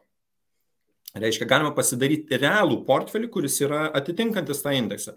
Ir taip, jo, kalbant apie populiariausius indeksus, tai aišku, pasaulyje dažniausiai, tarp plačios investuotojų populiacijos populiaresni turbūt visgi yra akcijų indeksai, nors tarp institucinių investuotojų yra labai svarbus ir svarbios obligacijų rinkos ir ten atitinkamai yra obligacijų indeksai. Bet, tokie, jeigu household names, reiškia, kažkur tai pradedi domėtis ir sakai, tai parodykit man indeksus ar googlinant, reiškia, koks čia indeksas, rinkos indeksas, market index arba indices kažkokius suvedus, tai turbūt pirmiausia išmestų akcijų indeksus. Ir tai būtų dažnai didžiųjų rinkų, tai būtų tos pačios Amerikos, koks nors S&P 500. S&P 500 yra 500, reiškia, didžiausių, likvidžiausių akcijų Amerikos rinkoje indeksas. Ten koks nors yra Dow Jones, reiškia, senesnis dar indeksas, toks truputėlį archaiškas ir ten apima 30 tokių blue chipinių, reiškia, didžiųjų bendrovių, ten koks Nasdaqas bus irgi platus, priklausomai kuri versija, bet ten bus 2000 kokie ar panašiai bendrovių, kur dominuos labiau technologinės bendrovės ar su IT susiritimis susijusios bendrovės, ir taip toliau. Mes, pavyzdžiui, Goindexe iš vis renkamės toks tikslas, toks užmanimas, kad viską daryti kuo paprasčiau. Kodėl daryti kuo paprasčiau? Todėl, kad būtų kuo mažiau vietų suklysti arba sugadinti ką nors. Tai mes sakom, mes net nežinom, ar Amerikos rinka, kuri šiaip yra puikiai rinka, pati didžiausia, pati likvidžiausia pasaulyje ir daug kas labai mėgsta sekti būtent tą rinką ir tą patį S&P indeksą. Jis toks yra tikrai populiarus ir yra daug instrumentų, kurie seka tą teorinį portfelį. Tai yra, reiškia, tų pačių indeksinių fondų. Va čia atsiranda indeksinis fondas, nes, kaip sakiau, pats indeksas yra teorinis portfelis, kurį kažkas skaičiuoja. Pavyzdžiui, ta pati S&P, reiškia, Standard & Poor's agentūra ten, arba kokią biržą skaičiuoja, arba dar kažkas. Tai kažkas turi skaičiuoti jo vertę ir ten priklausomai nuo indekso. Šiais laikais labai daug kas skaičiuojama, kadangi daug yra automatizacijos, tai skaičiuojama kiekvieną sekundę ar net sekundės dalį perskaičiuojame, bet yra... Tai čia į Google įvedus tą patį S&P 500, čia beveik pastoviai keisis tas 4000, kiek suma pastoviai ten plius minus. Jo, bet paprastam žmogui yra įdomiau ne pats teorinis indeksas, bet kaip į jį investuoti. Tai į tą teorinį indeksą, taip techniškai teisingai šnekant, investuoti neįmanoma. Bet yra įmanoma investuoti į finansinės priemonės, kurios, čia taip irgi gražiai šnekant finansinės priemonės, tai yra tiesiog instrumentai arba fondai, reiškia, tai pavyzdžiui, biržai prekiaujami fondai, tie patys ETF vadinami, Exchange Traded Funds, reiškia, kurie seka tą indeksą ir jie gali sekti, pavyzdžiui, S&P. Mes, pavyzdžiui, Goindexe sakėm, kad iš mūsų kaip lietuvių, kurie kaupia pensijai perspektyvos, yra neteisinga turėti nuomonę ir tokią nuostatą, kad, pavyzdžiui, Amerika yra ta geriausia rinka, kur reikia tik tai ten investuoti ir daugiau į jokias kitas rinkas ne. Mes patys esame Europos dalis, mums svarbi Europa, bet to mes nenorim turėti savo nuostatos ir nuomonės dėl atskirų rinkų. Tai mes sakom, rinkimės tada viso pasaulio indeksą ir kalbant apie akcijų dalį, tai mes renkamės MSCI, reiškia Morgan Stanley Capital Index, šifruojas MSCI World ir ten viena iš jo versijų, konkrečiai All Countries, Investable Markets, vėlgi reikia žiūrėti ten kokia valiuta, hedge ir taip toliau. Tų indeksų iš tikrųjų, jeigu tik taip kas pradės domėtis, o galbūt kažkas ir domis ir žino, tai ten labai labai daug būna ir daug versijų, reikia suprasti dar tuos niuansus, kas ten kur yra.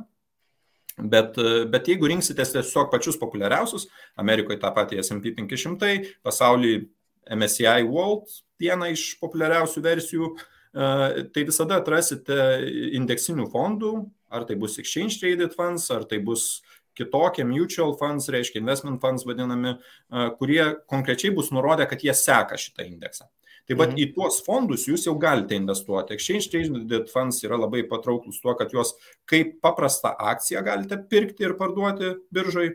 Ir tie populiariausi fondai turi didžiulį likvidumą. Mažmeniniam investuotojui niekada nekyla problema juos nei pirkti, nei parduoti. Pirkimo pardavimo kainų skirtumas būna labai mažas, tai irgi indikuoja didelį likvidumą tokio instrumento. Bet kada, bet kurią sekundę tiek nusipirkti, tiek parduoti gali. Ir skirtumas tarp pirkimo pardavimo kainų bus visai nedidelis. Vėl priklausomai per kokias platformas, per kokias prieigas prie tos rinkos prieinant. Bet iš esmės tai yra įmanoma. O ypač žmogui, kuris nesiekia spekuliuoti, ten yra labai aktyviai prekiauti, bet tiesiog nori ilgalaikiai investuoti, pavyzdžiui, tą indeksą, tai jis tikrai tą gali savarankiškai daryti. Šiais laikais tikrai prieinama priemonė. Labai lengvai, keli mygtuko paspaudimai, atsidarai vertybinių popierių sąskaitą ir pirmieji tiefai jau gali būti, taip sakant, ant kelių paspaudimų. Galbūt pajudinkim truputį pensijinę sistemą šitoje vietoje, nes aš manau, kad daugelis žmonių dar vis tikisi to geriausio ir aš manau, kad čia kartais ta realybė būna stulbinanti. Tai iš mano pusės galbūt apie tą paprasčiausiai, pirma pakopa, antra pakopa, trečia pakopa, žinau, kad Goindex fokusuojasi į antrą ir trečią pakopas, bet ko gali tikėtis paprastas žmogus, nes, manau, tikrai iš verslo modelio pasinagrinėję šitą vietą, iš patirties irgi tikrai, manau, pasiskaičiavo, ko gali tikėtis paprastas žmogus pensijoje suprantama kalba, nes vėl tos projekcijos, kai kurie skaičiavimai, aš ten galėčiau labai galbūt prikipti prie tam tikrų prognozių, kai ten, sakykime, atlyginimas didėja 10% 40 metų iš eilės, tai aš sakyčiau, kad galbūt nelabai įmanomi scenarijai ir tada atrodo tie skaičiai labai draugiški. Kaip šitoje vietoje paaiškinti žmonėms, kas jų laukia, jeigu jie tiesiog nieko daugiau nedarys, niekur neinvestuoju, nei per pensijinės sistemas, tiesiog paprasčiausiai moku mokesčius, tai reiškia sodra, reiškia taškų sistema, reiškia būtent tą pusę. Kaip šitoje vietoje gražiai galima paaiškinti ir praktiškai su skaičiais, ko galima tikėtis? Jo, geras klausimas, iš tikrųjų, čia gal reikia žmonėm irgi priminti arba paaiškinti, kas galbūt nėra susidūrę, savo nėra to išsigryninę, tai kad yra Lietuvoje tos 3 pagrindinės pakopos akcentuojamos, jų galima sugalvoti ir daugiau, ta prasme, ten kai kurie eina į tokius visai teorinius, filosofinius apmąstymus, kad, pavyzdžiui, gali ir vaikus laikyti dar vieną pakopą pensijoje. Ir iš tikrųjų senoviai... Čia kaip, žinai, finansinė pagalbė tėvai, pensijinis planas vaikai. Kai kuriuose šalyse iki šiol taip yra, kad nėra kitokių priemonių, kaip tik tai tikėtis savo šeimos, reiškia, tai iš esmės vaikų, anūkų išlaikymo ir ten tada tokiose visuomenėse pasidaro be galo svarbu turėti. Aš labai noriu tikėtis, kad mes jau truputį judam į tą, kad nenorim būti ta našta ir patys galim pasirūpinti. Tikrai taip, tai iš tikrųjų, ta prasme, mes esam jau daugiau mažiau civilizuota visuomenė ir aš, nepaisant visokių pabangavimų, klystkelių ir politinių visokių kartais prisigalvojimų, kartais kažką tai labai keisto perdarinėti ir dažnai keisti sistemą, kas irgi nėra geras dalykas, žvelgiant į brandesnės šalis. Tai šiaip, ta prasme, jau esam gana civilizuota visuomenė ir turim tą sodros sistemą ir ta sodros sistema yra ta pirmoji pakopa. Ir labai gerai, kad jinai yra ir aš tikrai nesu kažkoks niekintojas tos sistemos, aš manau, kad tai yra puiki sistema, jinai turi savo tikslą ir jinai gali duoti tam tikrą rezultatą. Visgi, kokia ta pensija yra, ar jinai gera, ar jinai didelė ar maža, pasaulyje, jeigu žiūrint į pensijų literatūrą, bet net ir praktikai, ta prasme, tą naudoja, yra naudojamas vienas rodiklis. Tai yra imama pensija, reiškia, kokią žmogus pradeda gauti tik išėjęs į pensiją ir jinai lyginama su žmogaus atlyginimu prieš išeinant į pensiją. Žmogus dirbo, reiškia, dar gavo kažkokį atlyginimą, ir nustojo dirbti. Tai sakykime, man ten 64, aš uždirbinėjau 2000, išeinu į pensiją, ką aš gausiu. Tai jeigu žmogus uždirbinėja 2000, gal pradėsiu nuo to, kad vidutinė šiuo metu pensija yra apie 540 gal eurų. Ir netiek svarbu patys tie absoliutų skaičiai, kiek kad vidutiniškai šiuo metu žmonės išėję į pensiją gauna maždaug 43% savo buvusių pajamų, kol dirbo, kokios buvo pajamos prieš išeinant į pensiją.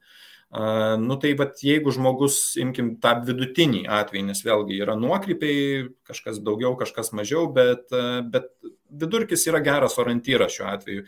Ir jeigu žmogus uždirbo prieš išeidamas į pensiją, gaudavo į rankas apie 1000, tarkim, eurų, tai nustojęs dirbti, pradėjęs gauti pensiją, jis paprastai dabar gaus maždaug apie ten 400 kokius 30 ten ar panašiai, 430, 450 ar panašiai eurų. Ir iš to turės gyventi. Ir tai yra maždaug nuokrytis tų pajamų maždaug per pusę, šiek tiek daugiau net negu per pusę.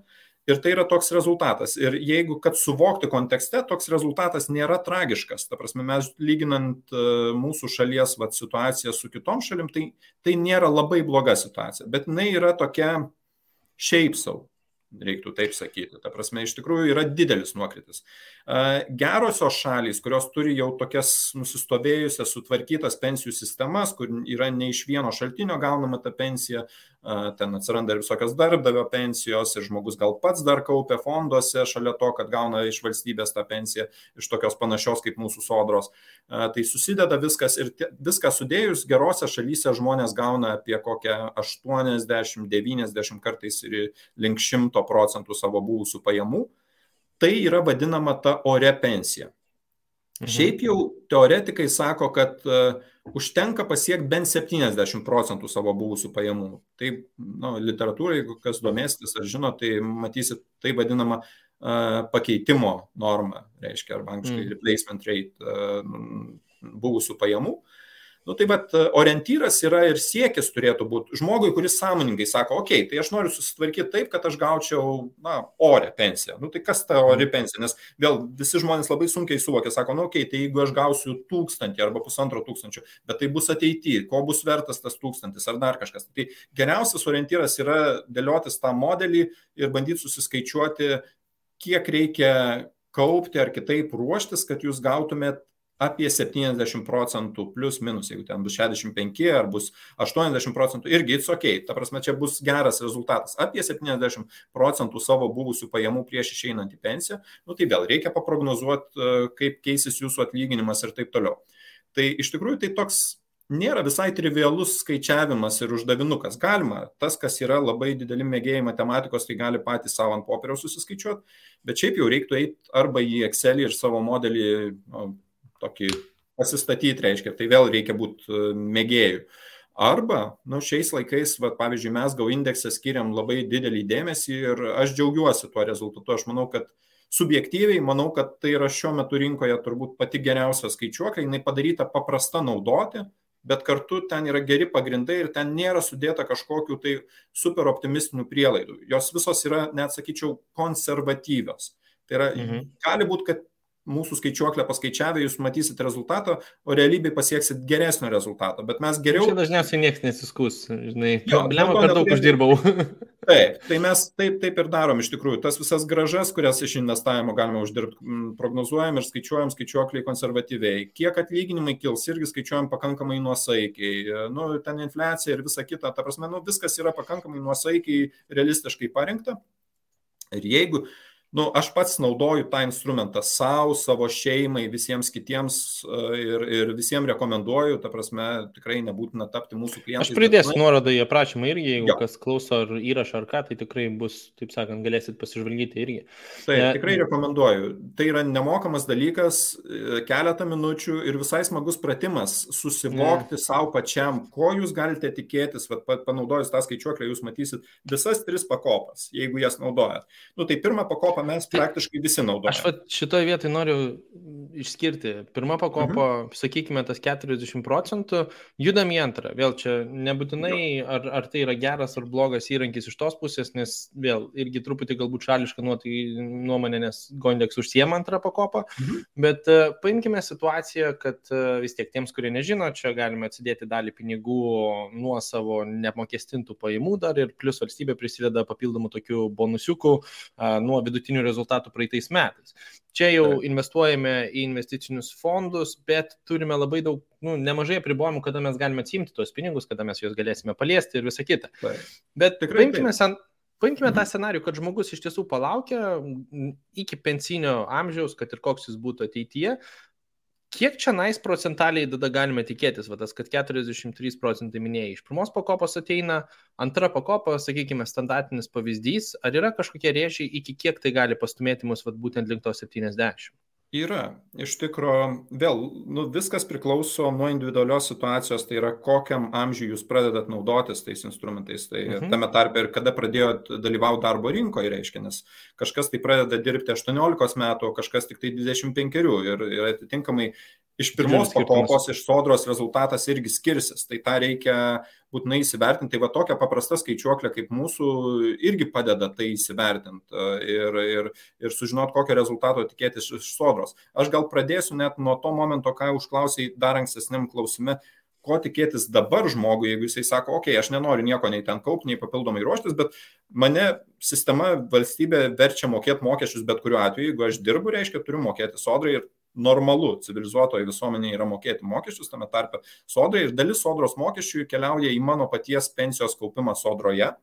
Ir ko ten galiu tikėtis? Tai šiuo metu dabartiniai pensininkai gauna maždaug apie 43% savo buvusių pajamų. Bet čia pasakysiu šiek tiek liūdnesnę žinią, kad dėl to, kad vis dėlto mes turim gana prastą demografinę tendenciją, nepasakysiu nieko labai naujo ir čia galima pykt, galima nepykt, galima tikėtis stebuklo, kad ta demografija apsivers. Bet dėja, mes esam blogoj trajektorijoje Lietuvoje, gana stipriai išsiskiriam iš daugybės kitų šalių, ta prasme esam prie tų tokių blogesnių pavyzdžių, nes pas mus ir žmonės turi vis mažiau vaikų ir dar nemaža dalis darbingo amžiaus žmonių emigravo per pastaruosius porą dešimtmečių. Turėjom didelę emigraciją ir tai irgi veikia mūsų demografiją ir ten viskas lėtai ir inertiškai vyksta, bet tai praktiškai užprogramuoja, ko tikėtis. Nebent kažkoks stebuklas, nebent, pavyzdžiui, atsirastų labai daug imigrantų. Ten, jeigu skaičiais, tai ten galima iš tų modelių išvelgti, kiek maždaug reiktų tų imigrantų. Tai mano tokiu labai grubiu įvertinimu, aš sakyčiau, reiktų nuo 0,5 iki 1 milijono imigrantų į Lietuvą, kad Lietuvos demografija susitvarkytų ir kad mes galėtume nieko kito per daug nekeičiant, turėti tuos pačius pensijų lygius iš sodros, tai yra apie 40-45%. Tada tai bet čia sunku tikėti, kad tokių scenarijų turėsim. Tikrai labai man sunku įsivaizduoti, ką reikia padaryti, kad į Lietuvą imigruotų tiek daug žmonių ir per gana greitą laiką, kad ta padėtis keistųsi ir susitvarkytų. Ir galų gale visuomenė, aišku, jie net pažįstamai pasikeistų. Jeigu mes čia turėtume 500 000 arba 1 milijoną imigrantų, iš kur jie bebūtų, tai visuomenė būtų labai kitokia. Ir tai nebūtinai blogai, ta prasme, aš žiūriu į tą atvirai, į vairius variantus, bet tai būtų didelis stresas visuomeniai ir būtų didelis iššūkis integruoti tokį kiekį imigrantų ir taip toliau. Tai dabar, koks yra labiausiai tikėtinas scenarius? Labiausiai tikėtinas yra, kad nebus tokios didžiulės imigracijos ir ta imigracija, kokia jinai yra, tai jinai stipriai nekeis situacijos. Tai jeigu visgi bus toks scenarius, tai dėja mes, kurie išeisim į pensiją po 20, 30 ar 40 metų, labiau tikėtina, kad turėsim iš sodros ne 43 ar 5%, o kokius viso labo 35%. Tai irgi bus neblogai, šis tas, bet ar tai bus gerai? 35% yra didžiulis atotrukis nuo to tikslo turėti 70%. Reikia iš kažko pasidvigubinti dar. Tai tas pasidvigubinimas nėra labai lengvas pratimas ir čia yra gryna matematika, čia nėra ką labai daug filosofuota, prasme, bet tą skaičiuoklę, kai ar savo Excelį pasidarai, ar pasinaudoji, pavyzdžiui, Goindexo skaičiuoklę, tai matai, kad jeigu naudojasi standartiniam sąlygom antra pakopa, standartinės sąlygos yra visiems žmonėms pradžioj siūlomos ir daugelis taip ir kaupia, daugelis ir naudoja standartiniam sąlygom. Tos standartinės yra pervedama kas mėnesį 3% nuo jūsų atlyginimo prieš mokesčius. Ir dar pridedama valstybės, ar reiktų sakyti, subsidija iš valstybės biudžeto, tai reiškia iš mūsų visų bendrai mokesčių mokamo biudžeto, 1,5% nuo VDU, nuo vidutinio darbo užmokesčio, tik tai jisai įmamas ne pats paskutinis duomuo, įmamas net praeitų arba užpraeitų metų, ten reiškia truputėlį senesnis, nes reikia biudžetuoti sodrai ir valstybės biudžetui tuos pervedimus ir jie ima senokus duomenis, tai nenustebkit, kad tie 1,5% skaičiuojami ne nuo dabartinio VDU, o nuo realiai praktiškai užpraeitų metų VDU vidutinio. Ir Jo, bet tai yra vis tiek reikšminga paskata, ta prasme, žmogui, kurio pajamos yra, sakykime, vidutinės, tai gaunasi, kad jisai nuo savo atlyginimo moka 3% ir dar maždaug pusę tiek, kiek yra daroma jo asmeninė įmoka, dar yra pridedama iš valstybės biudžeto. Žmogui, kuris turi dar mažesnės pajamas kažkuriam etape negu vidutinės, tai tas priedas 1,5, jis vis tiek pridedamas 1,5, nepaisant to, kad jūsų atlyginimas, pavyzdžiui, yra tik tai minimalus ten, ar šiek tiek didesnis. Tai ta paskata dar didėja ir, sakyčiau, galima net būtų vertinti, kad minimalus. Didelis pliusas, jeigu uždirbam mažiau negu vidutinis, toks mažesnis pliusas, jeigu uždirbam daugiau negu vidutinis. Faktiškai žmogui su minimaliom pajamom valstybė padvigubina tą įmoką. Ta subsidija, jinai beveik padvigubina jūsų įmoką. Tai aš visiškai nesutinku su tais sistemos kritikais, kurie sako, tai čia naudinga turtingesniems žmonėms. Priešingai, tai yra naudingiausia būtent mažesnių pajamų arba, yra ir tiem, kurių yra vidutinės pajamos. Bet tiem, kurių jau didelės pajamos, tai tas kaupimas antroji pakopa, jis šiek tiek padeda, bet jis tampa toks labiau higieniniu ir mažiau sprendžiančiu. Ir dabar galutinis tas atsakymas, tai ko tikėtis iš tokio standartinio dalyvavimo antroji pakopai, tai irgi nemažai priklauso, kada jūs startuojate su to dalyvavimu, nes rezultatas skirsis, ar jūs pradedate antrą pakopą naudoti, kai jums 25, ar kai jums 45, stipriai, labai stipriai skirsis. Bet jeigu imti tokį vidutinį žmogų, vėlgi apie ten 30-35 metus, tai jam, kaip ten beskaičiuosi ir labai galite pabandyti patys susiskaičiuoti, bet maždaug galima tikėtis kokių 15-20% tos pakeitimo normos iš antros pakopos. Tai tarkim, iš sodros jūs gausit kokius 35, realistiška tikėtis, dar kokius 15, galbūt iki 20 dar iš antros pakopos, tai jau turim link 50, galbūt ir šiek tiek virš. Tai jau yra tikrai labai neblogas rezultatas ir taip žmogus ruošdamas į savo pensiją, reiškia tiesiog natūraliai mokėdamas mokesčius sodrai, plus dalyvaudamas standartiniam sąlygom antroj pakopai, jis jau turės rezultatą geresnį negu dabartiniai pensininkai. Bet čia toks benchmarkas nelabai ambicingas, nes kai aš žiūriu į dabartinius, mano mama dabar jau keli metai yra pensijoje ir panašiai, nėra ori jo senatvėje, aš turiu pripažinti, jie aišku nespėjo sudalyvauti kaupime ir turi pasikliauti vien tik tai pirmos pakopos sodros pensiją, tai pragyvena jinai, bet ar galiu pavadinti tą tokį benchmarką, kaip vidutinis šiandienos pensininkas gyvena orių gyvenimų senatvėje? Tikrai ne, deja. Tai jeigu jūs turėsit šiek tiek būsit geriau pasiruošę negu dabartinis pensininkas, tai jūs priartėsit prie orios pensijos, bet dar nebūsit ten. Tai tada lieka atviras klausimas, ką padaryti, jeigu žmogus taip nusprendžia, kad aš noriu susidėlioti savo planą, kuris konkrečiai man tiktų ir aš noriu turėti pasiektą rezultatą, kas būtų laikoma oria pensija, tai yra tuos pačius 70 plus minus procentus, kažkas gali dar ambicingiau kelti tą savo tikslą, bet užtenka, aš sakyčiau, 70-80 duok dievę, ta prasme, susidėlioti savo planą į tokį orientyrą yra puiku. Tai likusią dalį galima pasiekti turbūt tokiais dviem paprastais būdais. Yra ir daugiau tų būdų, bet mano galva jie yra truputėlį sudėtingesni.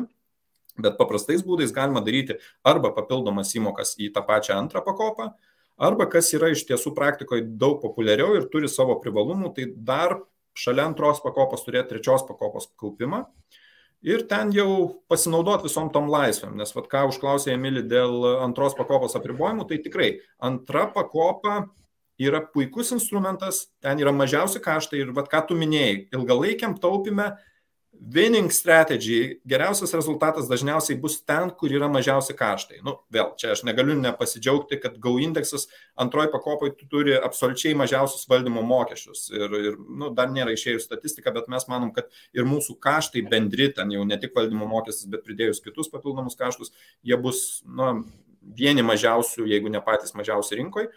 Tai pati antra pakopa yra mažesnių kaštų instrumentas negu trečia pakopa. Ir tikrai yra šiais laikais pakankamai, kai lygini su kitom šalim, mes turim nebrangų tą produktą. Yra padarytas didelis darbas, čia reikia pagirti turbūt reguliatorių, Lietuvos banką ir tuos pačius politikus, vyriausybės, kurios ryžosi tą padaryti. Tai nėra gerai tiems, kurie daro verslą, tiem patiem Goindexui arba kitiems ten bankams ar panašiai, kurie valdo pensijų fondus, nes mums sunkiau iš to uždirbti, bet išlošia kaupiantysis. Dėl to antroji pakopai tikrai išlošia kaupiantysis ir tie mokesčiai, kokie yra dabar sureguliuoti įstatymais, viršutinės ribos, o mes Goindexe taikom dar mažesnius gerokai negu viršutinė riba, jie yra maži. Ta prasme, aš vertinčiau kaip investuotojo, ilgalaikio investuotojo perspektyvos, tai yra geras lygis ir tikrai galima naudotis tokią priemonę. Bet antra pakopa, dėl to reguliavimo, dėl to subsidijos, reiškia, iš valstybės biudžeto, jinai turi daug ir apribojimų. Ir tai kai kurios žmonės gąsdina. Aš sakyčiau, čia yra trade-offas. Taip jau yra gyvenime, kad tik kol būni labai jaunas, tai galvoji, kad gali turėti viską. Ta prasme, gali turėti ir visas naudas, ir daug laisvės, ir jokių apribojimų. O dažniausiai vyksta mainai, ta prasme, yra kažkoks balansas tarp viso ko. Ir antroji pakopai tas balansas irgi yra, ta prasme, tai yra geras, efektyvus instrumentas, bet aš gal pabaigsiu tik tai tuo, kad, pavyzdžiui, nėra lengva išsiimti tų pinigų. Aš taip sakyčiau, antrą pakopą reiktų naudoti tik tai tokiam kaupimui ir investavimui, kur jūs specifiškai kaupiat pinigus būtent pensijai ir jokiam kitam tikslui. Aš norėjau užkabinti tavo, apie trečią aš dar irgi norėsiu truputį paklausinėti, nes man tai labiausiai patinkantis variantas, man ir pirma ir antra, aš nebūtinai, kad negatyviai žiūriu, bet aš matau, kad man neišspręs visų problemų, kurias į kokius tikslus aš noriu keliauti, tai man toks gaunasi iš karto, gerai, ką man dar reikia padaryti tam, kad aš iš tiesų pasiekčiau tų rezultatų. Tai antros pakopos, kaip tavo nuomonė dėl galbūt... Nenoriu sakyti tokią labai teroristinę, bet proceso, kuris privalomai įtraukia žmogų, jeigu jis nesureaguoja į tam tikras naujienas ir neleidžia jam išeiti iš sistemos.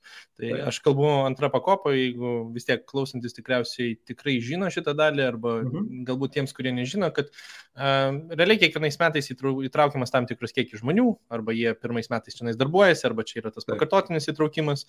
Jeigu žmogus tiesiog neapsisprendžia, vėl yra laiškas įdeklaruota vietą, visą kitą, siunčiama ir iš sistemos kaip ir padaryta nemažai dalykų, bet jeigu negaunamas atsakymas per 6 mėnesius, tai sakoma, kad nusprendėm už jūs ir nusprendėm 50 metų į priekį. Tai jeigu mes paimam žmogų, kuris ten pradėjo, sakykime, studentavimo metais įsidarbino ten vienos vasaros sezonui ir tiesiog galvoja, gavau laišką iš pensijos, nėra skirtumo, aš pažiūrėsiu ateityje, o po to žiūri, kažkaip pradeda jam jau skaičiuoti ir jis neturi pasirinkimo, jis arba jį neturi pasirinkimo ateinantiems 40-50 metų, aš manau, kad nelabai efektyvus variantas ir turėtų būti tas šansas pasirinkimui bendrai, kad aš galiu pasakyti, aš galbūt keliauju į kitą įrankį, kuris yra man priimtinesnis. Ar kaip tik galbūt vėl, jeigu žmogus visiškai nesirūpina, galbūt bent jau sistema priverčia jį pasirūpinti truputį daugiau, nes 30-35% tikėtina nepadengs tiek išlaidų ir čia atsiras papildomos pašalpos, papildomos problemos visai finansiniai sistemai ir taip toliau. Tai kur tavo nuomonė šitoje vietoje? Ja, tikrai sutinku, aš nesu labai didelis fanas to automatinio įtraukimo. Čia turim tokią situaciją, kur iš gerų norų galbūt, bet yra padaryta šiek tiek tokios prievarto, to nepavadinčiau, bet yra šiek tiek toksai nusprendimas. Gali būti efektyvesnių pasirinkimų.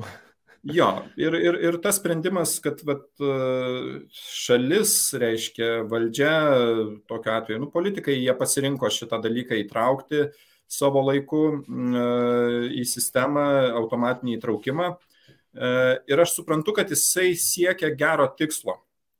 Ir iš tikrųjų net jisai daugeliu tų žmonių, kurie galbūt ir nėra labai laimingi, supratę, kad jie buvo įtraukti, galbūt padarė patys klaidą, nepasigilino, laiku neatsisakė, arba bent jau sąmoningai neįvertino, noriu ar nenoriu aš čia dalyvauti.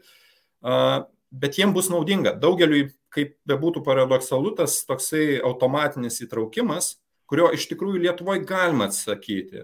Ir tai yra, vėlgi, skirtumas nuo kitų šalių. Pavyzdžiui, kartais yra lyginama ir sakoma, ten gera sistema yra Švedijoje. Tikrai imama kaip vienas iš pavyzdžių, pensijų sistema. Tai pavyzdžiui, Švedijoje nėra net varianto, ta prasme, yra dalis mokesčių nuo atlyginimo tiesiog keliauja į fondą. Ir ten tik tai, ką gali pasirinkti kaip žmogus, tai gali pasirinkti į kokį fondą. Jeigu nieko nepasirenki, yra defaultiniai, reiškia nustatyti fondai, bet tau net neduoda pasirinkti. Aš dabar tiksliai neprisimenu, gal kokie ar 2 ar 2,5% nuo atlyginimo tiesiog yra pasakyta, kad tai yra gerai, Reiškia, yra dalis mokesčių, kuriuos jūs privalot mokėti į sodrą, į pirmą pakopą, nu tokia švediška, reiškia, sodra. Ir yra dar dalis procentų, ten kokie, sakau, 2 ar kažkiek procentų, kuriuos kiekvienas privalo. Čia niekam net neduoda pasirinkimo.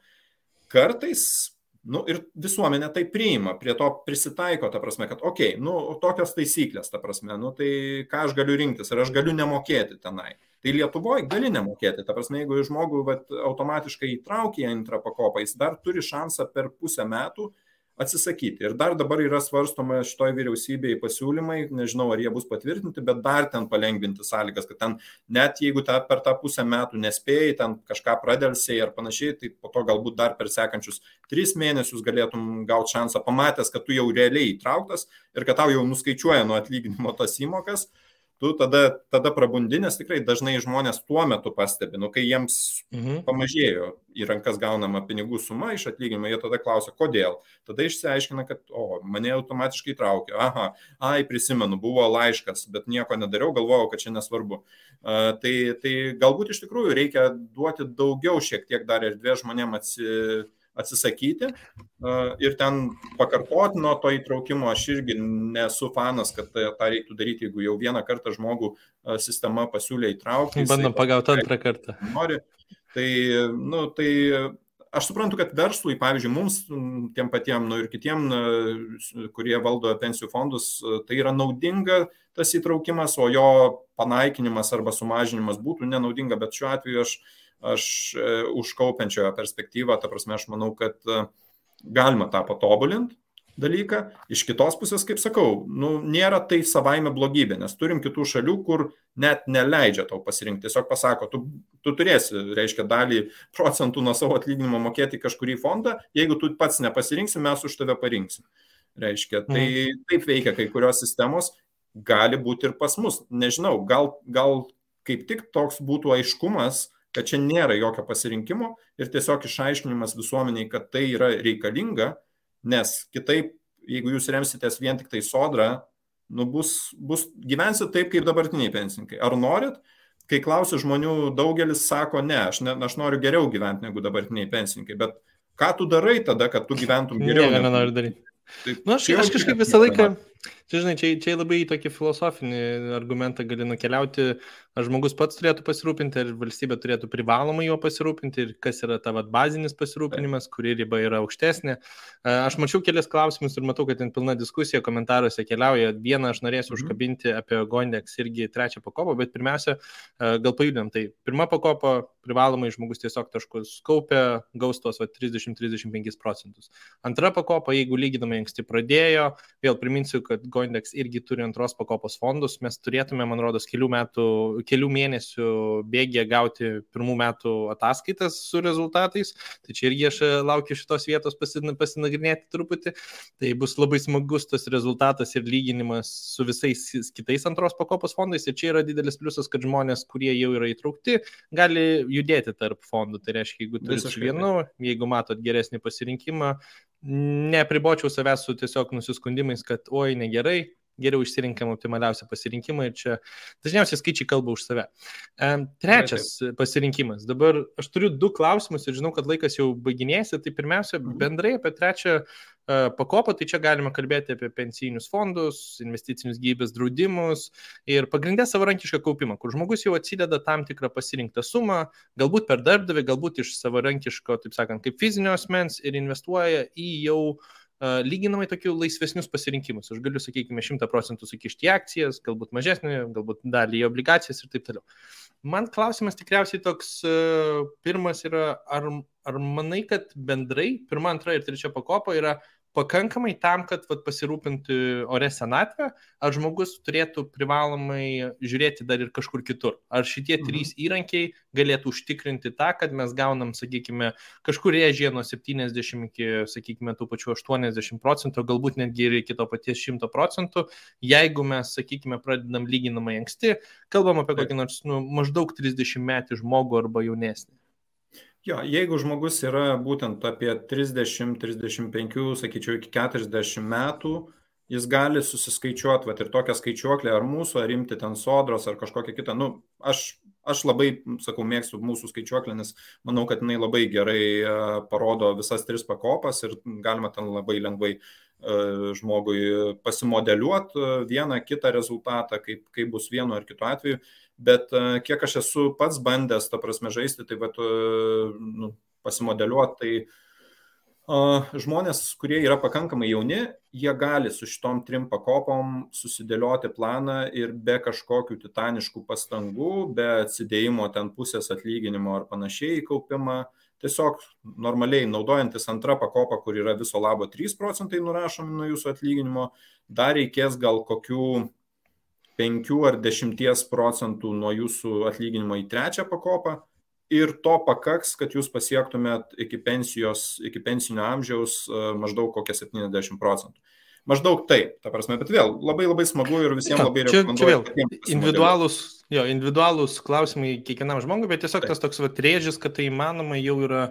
Vėl, aš kaip pats iš savęs, aš tikrai nenorėčiau, kad mano pajamos sumažėtų, aš kaip tik, kadangi tikėtinai turėsiu daugiau laisvo laiko, tai aš tą laiką norėsiu išnaudoti su papildomais finansais, tai pas mane planai sudėlioti, kad kaip tik turėsiu tų pajamų srauto iš skirtingų sferų ir vėl čia atsiranda žingsniai, kur ir po 3 pakopos tu nori dar ir daugiau ir čia jau žengi tuos papildomus žingsnius, bet vėl, kad išliktų tas pats atlyginimas ir, sakykime, būsto paskola apmokėta, sakykime, gyvenimo vietos jau, taip sakant, nėra išlaidų.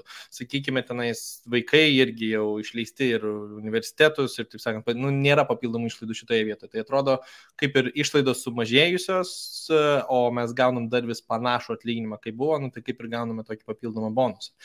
Dabar vienas klausimas iš Ivonos, kuris, manau, labai aktualus šiai temai, tai būtent apie 3 pakopą ir apie Goindex yra 2 strategijos. Tai viena iš jų labiau fokusuojasi tik tai į akcijas, kita į tokį truputį subalansuotą portfelį, miksas tarp akcijų ir obligacijų. Tai jeigu mes žiūrime į akcijų portfelį, Ivona klausia, ponui Marijui klausimas. Goindex, matau jūsų svetainėje, kad investuoja į viso pasaulio indeksinius Europos fondus ir ETF'us, su Baltijos birža, kiek suprantu, jokių investicijų neatlieka. Ačiū. Tai galbūt gali pakomentuoti šitoje vietoje, nes manau tikrai geras klausimas. Jo, geras tikrai klausimas ir tikrai čia mes kaip fondų kūrėjai, kaip valdytojai investicijų turėjom padaryti tuos pasirinkimus, ar mes, pavyzdžiui, norim įdėti ant kokias Baltijos, reiškia, ar kažkuria iš mūsų Baltijos šalių, netgi ten Lietuvą akcentuoti, arba centrinę rytų Europą ar panašiai.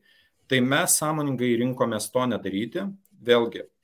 Paprastumo, šiuo atveju tas paprastumas ir nuobodumas, kaip jau sakiau, yra vertybė. Ta prasme, tai paprastumo dėliai rinkomės tiesiog sekti platų pasaulio indeksą.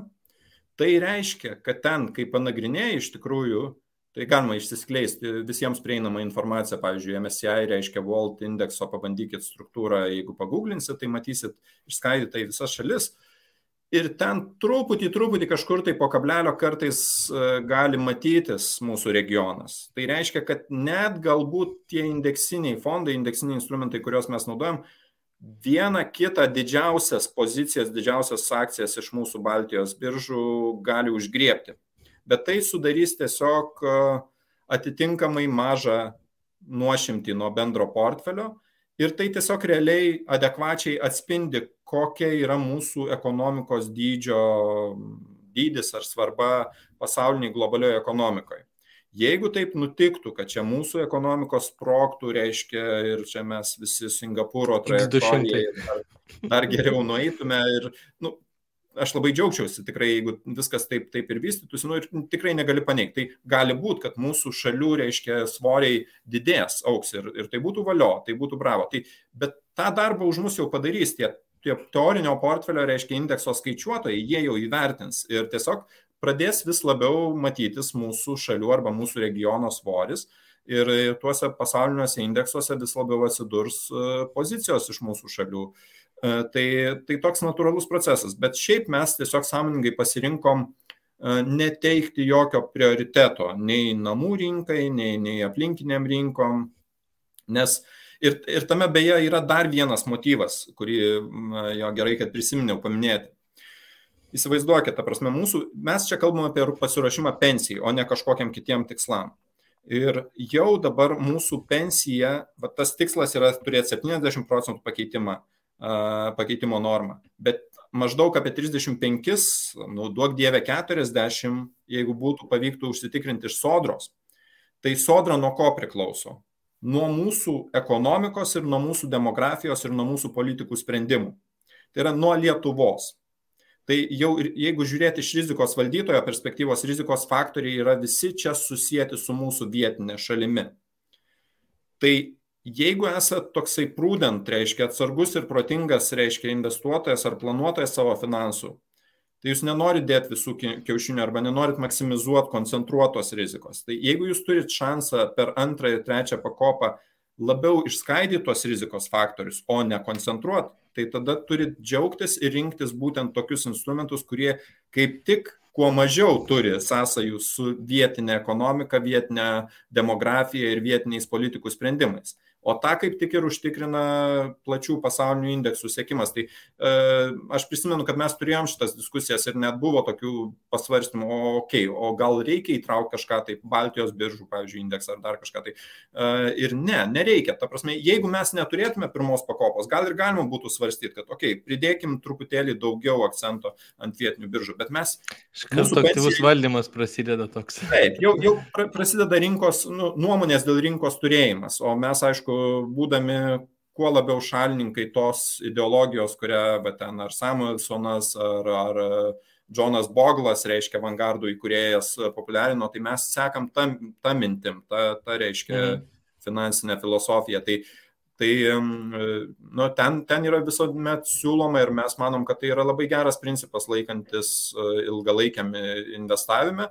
Neturėtos nuomonės dėl rinkos, nedaryti jokių betų, jokių statymų, reiškia, kad gal šitas regionas čia geresnis, o gal dabar šitas, o gal dabar pakeis. Tai nieko nedarykim, imkim tiesiog tą vidurkį. Ir kaip rodo statistika, kaip rodo duomenys, tiesiog tą vidurkį pamušti yra žiauriai sunku. Tai dėl to ir sutaupykim kaštus. Ir geriau būtent sutaupydami kaštus turėkim mažesnius kaštus šitam fonde ir visi kaupkim efektyvesniam, mažesnių kaštų instrumente. Tai, čia gal pasakysiu tokį lyrinį nukrypimą nedidelį, bet iš tikrųjų vienas iš tų tokių originalių motyvų iš akstinų, kodėl mes su bendraminčiais pasiryžom šitam visam projektui pradėti steigti įmonę. Nes čia yra, žinokit, sunkus kelias, ta prasme, sunku pensijų fondų įmonę įsteigti, paleisti ir dar ją išpopuliarinti. Reguliuojama rinka, labai tokia dinozauriška reguliuojama rinka. Jo, jinai, dėja taip, apribojimų, reikalavimų yra daug, tikrai nėra lengva, ta prasme, išsikovoti vietą pasaulyje ir mums ateiti ir disruptinti visą rinką ir pasigalinėti su tais didžiaisiais, kaip rinkoje vadinama, begemotais, reiškia didžiaisiais bankais ten ar draudikais ir panašiai, nėra lengva. Mums čia labai reikalingas palaikymas, bet pirminė mintis, kokia buvo, mes patys susirinkę, mes buvom aktyvūs kaupiantieji, kurie kaupiam kitų tiekėjų fonduose antros, trečios pakopos, kas kur vienas vienam, kitas kitam, bet mes, kai diskutuodavom tarpusavį, sakydom, nėra mums tas tikrai žavintis variantas ir būtų gerai, kad kažkas tai padarytų kiti, ta prasme, mes pradžioj diskutuodami apie tai, kad gal kas nors padarys tokį pasyvų indeksinį investavimą pensijų fonduose. Niekas nepadarė. Tai tada nelieka varianto, ta prasme, jeigu tu nori pats kaupti geram, efektyviam instrumentą, ką mes visi be išimties darom, ta prasme, mes esam fanai ir savo pinigais balsuojam už tai. Mes patys ten dedam visas santaupas, mano tiek antra, tiek trečia pakopa. Čia guli ir gulės ir kol kas aš nematau nė vienos alternatyvos tam. Aš manau, su laiku labai lengva bus skaičius pamatyti, nes vis tiek, kadangi vis tiek dar startuolis, tai daugelis žmonių, pirmas dalykas, ta baimė gal pradėti, tas diversifikavimas, tas žinių trūkumas, o po to jau kai skaičiai rodo ir tos sėkmės istorijos prasideda, aš manau, kad įsibėgės vis labiau ir labiau, tai tikrai. Jo, tik tai aš dar gal vieną papildymą, ta prasme, nes tą klausimą tikrai gaunam iš labai daugelio klientų, kai mus suranda, tikrai dažnai žmonės, aš nežinau, kaip jie pastebi ar per draugus išgirsta dar kažką, tai ir Facebook'e kokią reklamą pamato ir kreipiasi ir sako, aš čia pats susiradau, pasižiūrėjau, ta prasme, beveik visi be išimties klausia, sako, tai bet tai ar jūs tokie pat saugus, ta prasme, kaip pavyzdžiui, tam bankų ar draudikų pensijų fondai? Tai galiu atsakyti užtikrintai ir čia niekiek nebijau dėl to atsakymo, lygiai tiek pat saugus esam, nes, čia jau būtų subjektyvu, bet aš net ginčyčiausi, aš savo turiu atsakymą, kad turbūt net ir dar truputėlį saugesni, nes mes investuojam išskirtinai tik tai va tuos globales rinkas, pasaulio akcijų rinką ir Europos obligacijų rinką. Ir visai neturim tokių mažesnių emitentų, mažesnių, reiškia, pozicijų, kurios būtų kažkokios reikšmingos portfelį ar panašiai, ką kartais galima atrasti pas kai kurios konkurentus. Tai mūsų tas portfelis, kuriame yra sudėtos klientų lėšos, jis yra super konservatyvus, bet tuo pačiu ir saugus. Jis yra globalūs instrumentai. Turi tikrai visas pasaulis nueiti velniop, atsiprašau už išsireiškimą, bet tik tokiu atveju kažkas tai nutiks su tuo turtu. Kad jo vertės svyruos aukštyn žemyn, tai tikrai tai bus, nes tai yra rinkų funkcija. Bet kad ten neliktų ar kažkaip tai atsirastų kokios apgavystės ar dar kažkas, niekaip negali būti. O visi kiti reikalavimai, kurie yra taikomi mūsų fondams, yra tokie pat griežti kaip ir visiems likusiems pensijų fondams ar bankų, ar draudikų, ar kas besiūlytų. Ten yra daug reikalavimų ir visas tas turtas, kuris yra klientų, yra atskirtas nuo mūsų kaip nuo valdymo įmonės. Tai mums kaip startuoliai, mes kaip startuolis iš tikrųjų esam valdymo įmonė, bet pensijų fondai yra atskirti.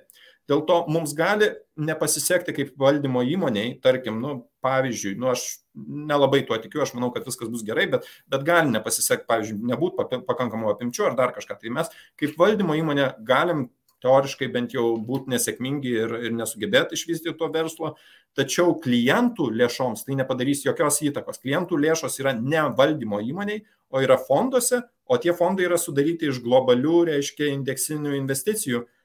Tai turi visam pasauliui absoliučiai būti armagedonas, kad kažkas atsitiktų tam klientų turtui. Ir jo, kartais žmonės klausia, o tai jeigu jūsų kaip valdymo įmonės tarkim neliktų. Tai vėlgi, nenoriu tokios prognozės, net nedaleidžiu ir nelabai įsivaizduoju, kad tai būtų, bet teoriškai tai yra įmanoma. Tai praktiškai tiesiog atsakymas yra tas, kad klientams nieko blogo nenutiktų, tie fondai išliktų su tokia strategija, kokia buvo nustatyta, tai yra pasauliniai indeksiniai fondai.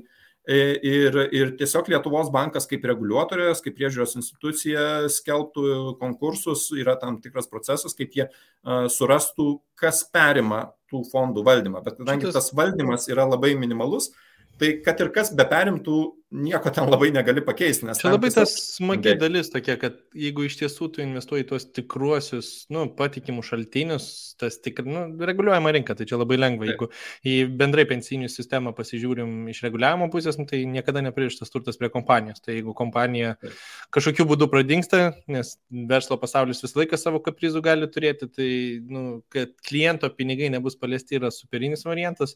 Kaip tik mačiau, kad atsakėjai į Arkham C klausimą dėl kas vyktų, jeigu 30 metų kaupčiau, kas garantuos turtą blogiausiu atveju. Tai labai geras tas saugiklio paaiškinimas, kad jeigu iš tiesų kompanija pati pradingtų, tam turtui nieko ir nenutiktų. Pasaulis labai gerai pasakė, turėtų nueiti labai vėliop, tai kas čia, trečias pasaulinis, ateiviai, tokie pavyzdžiai gali iš tiesų paveikti, bet tada aš manau, kad ne apie pensijinės fondus galvosim bendrai paėmus. Galvojimas apie pensijų pakopą būtų mažiausia mūsų problema, jeigu jau susidurtume su armagedoniškom situacijom, tai galvotume apie kitus, apie išgyvenimą ir kitus dalykus ir tikrai mums nelabai būtų svarbu, kur tas mūsų pensinis turtas. Bet iš kitos pusės, net jeigu vyktų kažkokie didžiuliai neramumai, ta prasme, čia yra tikrai gerai sutvarkyta sistema, tas turtas niekur neprapultų, jis gali, tarkim, jeigu vyktų, pavyzdžiui, dideli karai ar dar kažkas, tai gali tapti neprieinamas, bet įsivaizduokit, instrumentai, kuriuos mes išskirtinai Goindexas nenaudojam jokių instrumentų, pavyzdžiui, iš Baltijos biržų, tai net jeigu čia, užeitų rusai ar kažkas, tai ta prasme, tai čia nieko nėra taip specifiškai, reiškia. Man labiausiai gal patinkantis tas toks komentaras, kur kartais žmonėm irgi truputį sunku suvokti dėl indeksinių fondų, pavyzdžiui, viso pasaulio, kad jeigu mes atsisakom tos idėjos valdymo sakyti, kad ta kompanija yra stipresnė, tas verslas, ta geografija yra stipresnė, ir aš mačiau kelis klausimus apie Kiniją, kur ar su ją investicijų, tai jeigu mes atsisakom tos idėjos spręsti, kad dabar Kinija augs greičiau negu Amerika, kaip pavyzdys, čia dedolarizacija ir visas tos temos, staiga mes iš karto turime aktyvų valdymą. Jeigu mes to atsisakom, mes sakom, gerai, kas šiuo metu pasaulyje užima daugiausia procentų. Tiek procentų eina į tą strategiją. Kas užima mažiausiai eina tenais. Tai šis laiką galbūt to pasyvaus investavimo labiausiai mėgstu dalį, kad jeigu, sakykime, kažkokiu būdu Lietuva išsiveržia į top 10 ir tampa 10 ar 5 ekonomika pasaulyje, tai viso pasaulio strategija labai lengvai alokuoja vis didesnę dalį į Lietuvą, nes jį užima vis didesnę dalį. Tai staiga mes nebestatom nei kažko kito, nei šito. Tai va. Aš vėl paskatinsiu visus pasidomėti papildomai, nes niekada neskatinu greitai priimti investicinių sprendimų.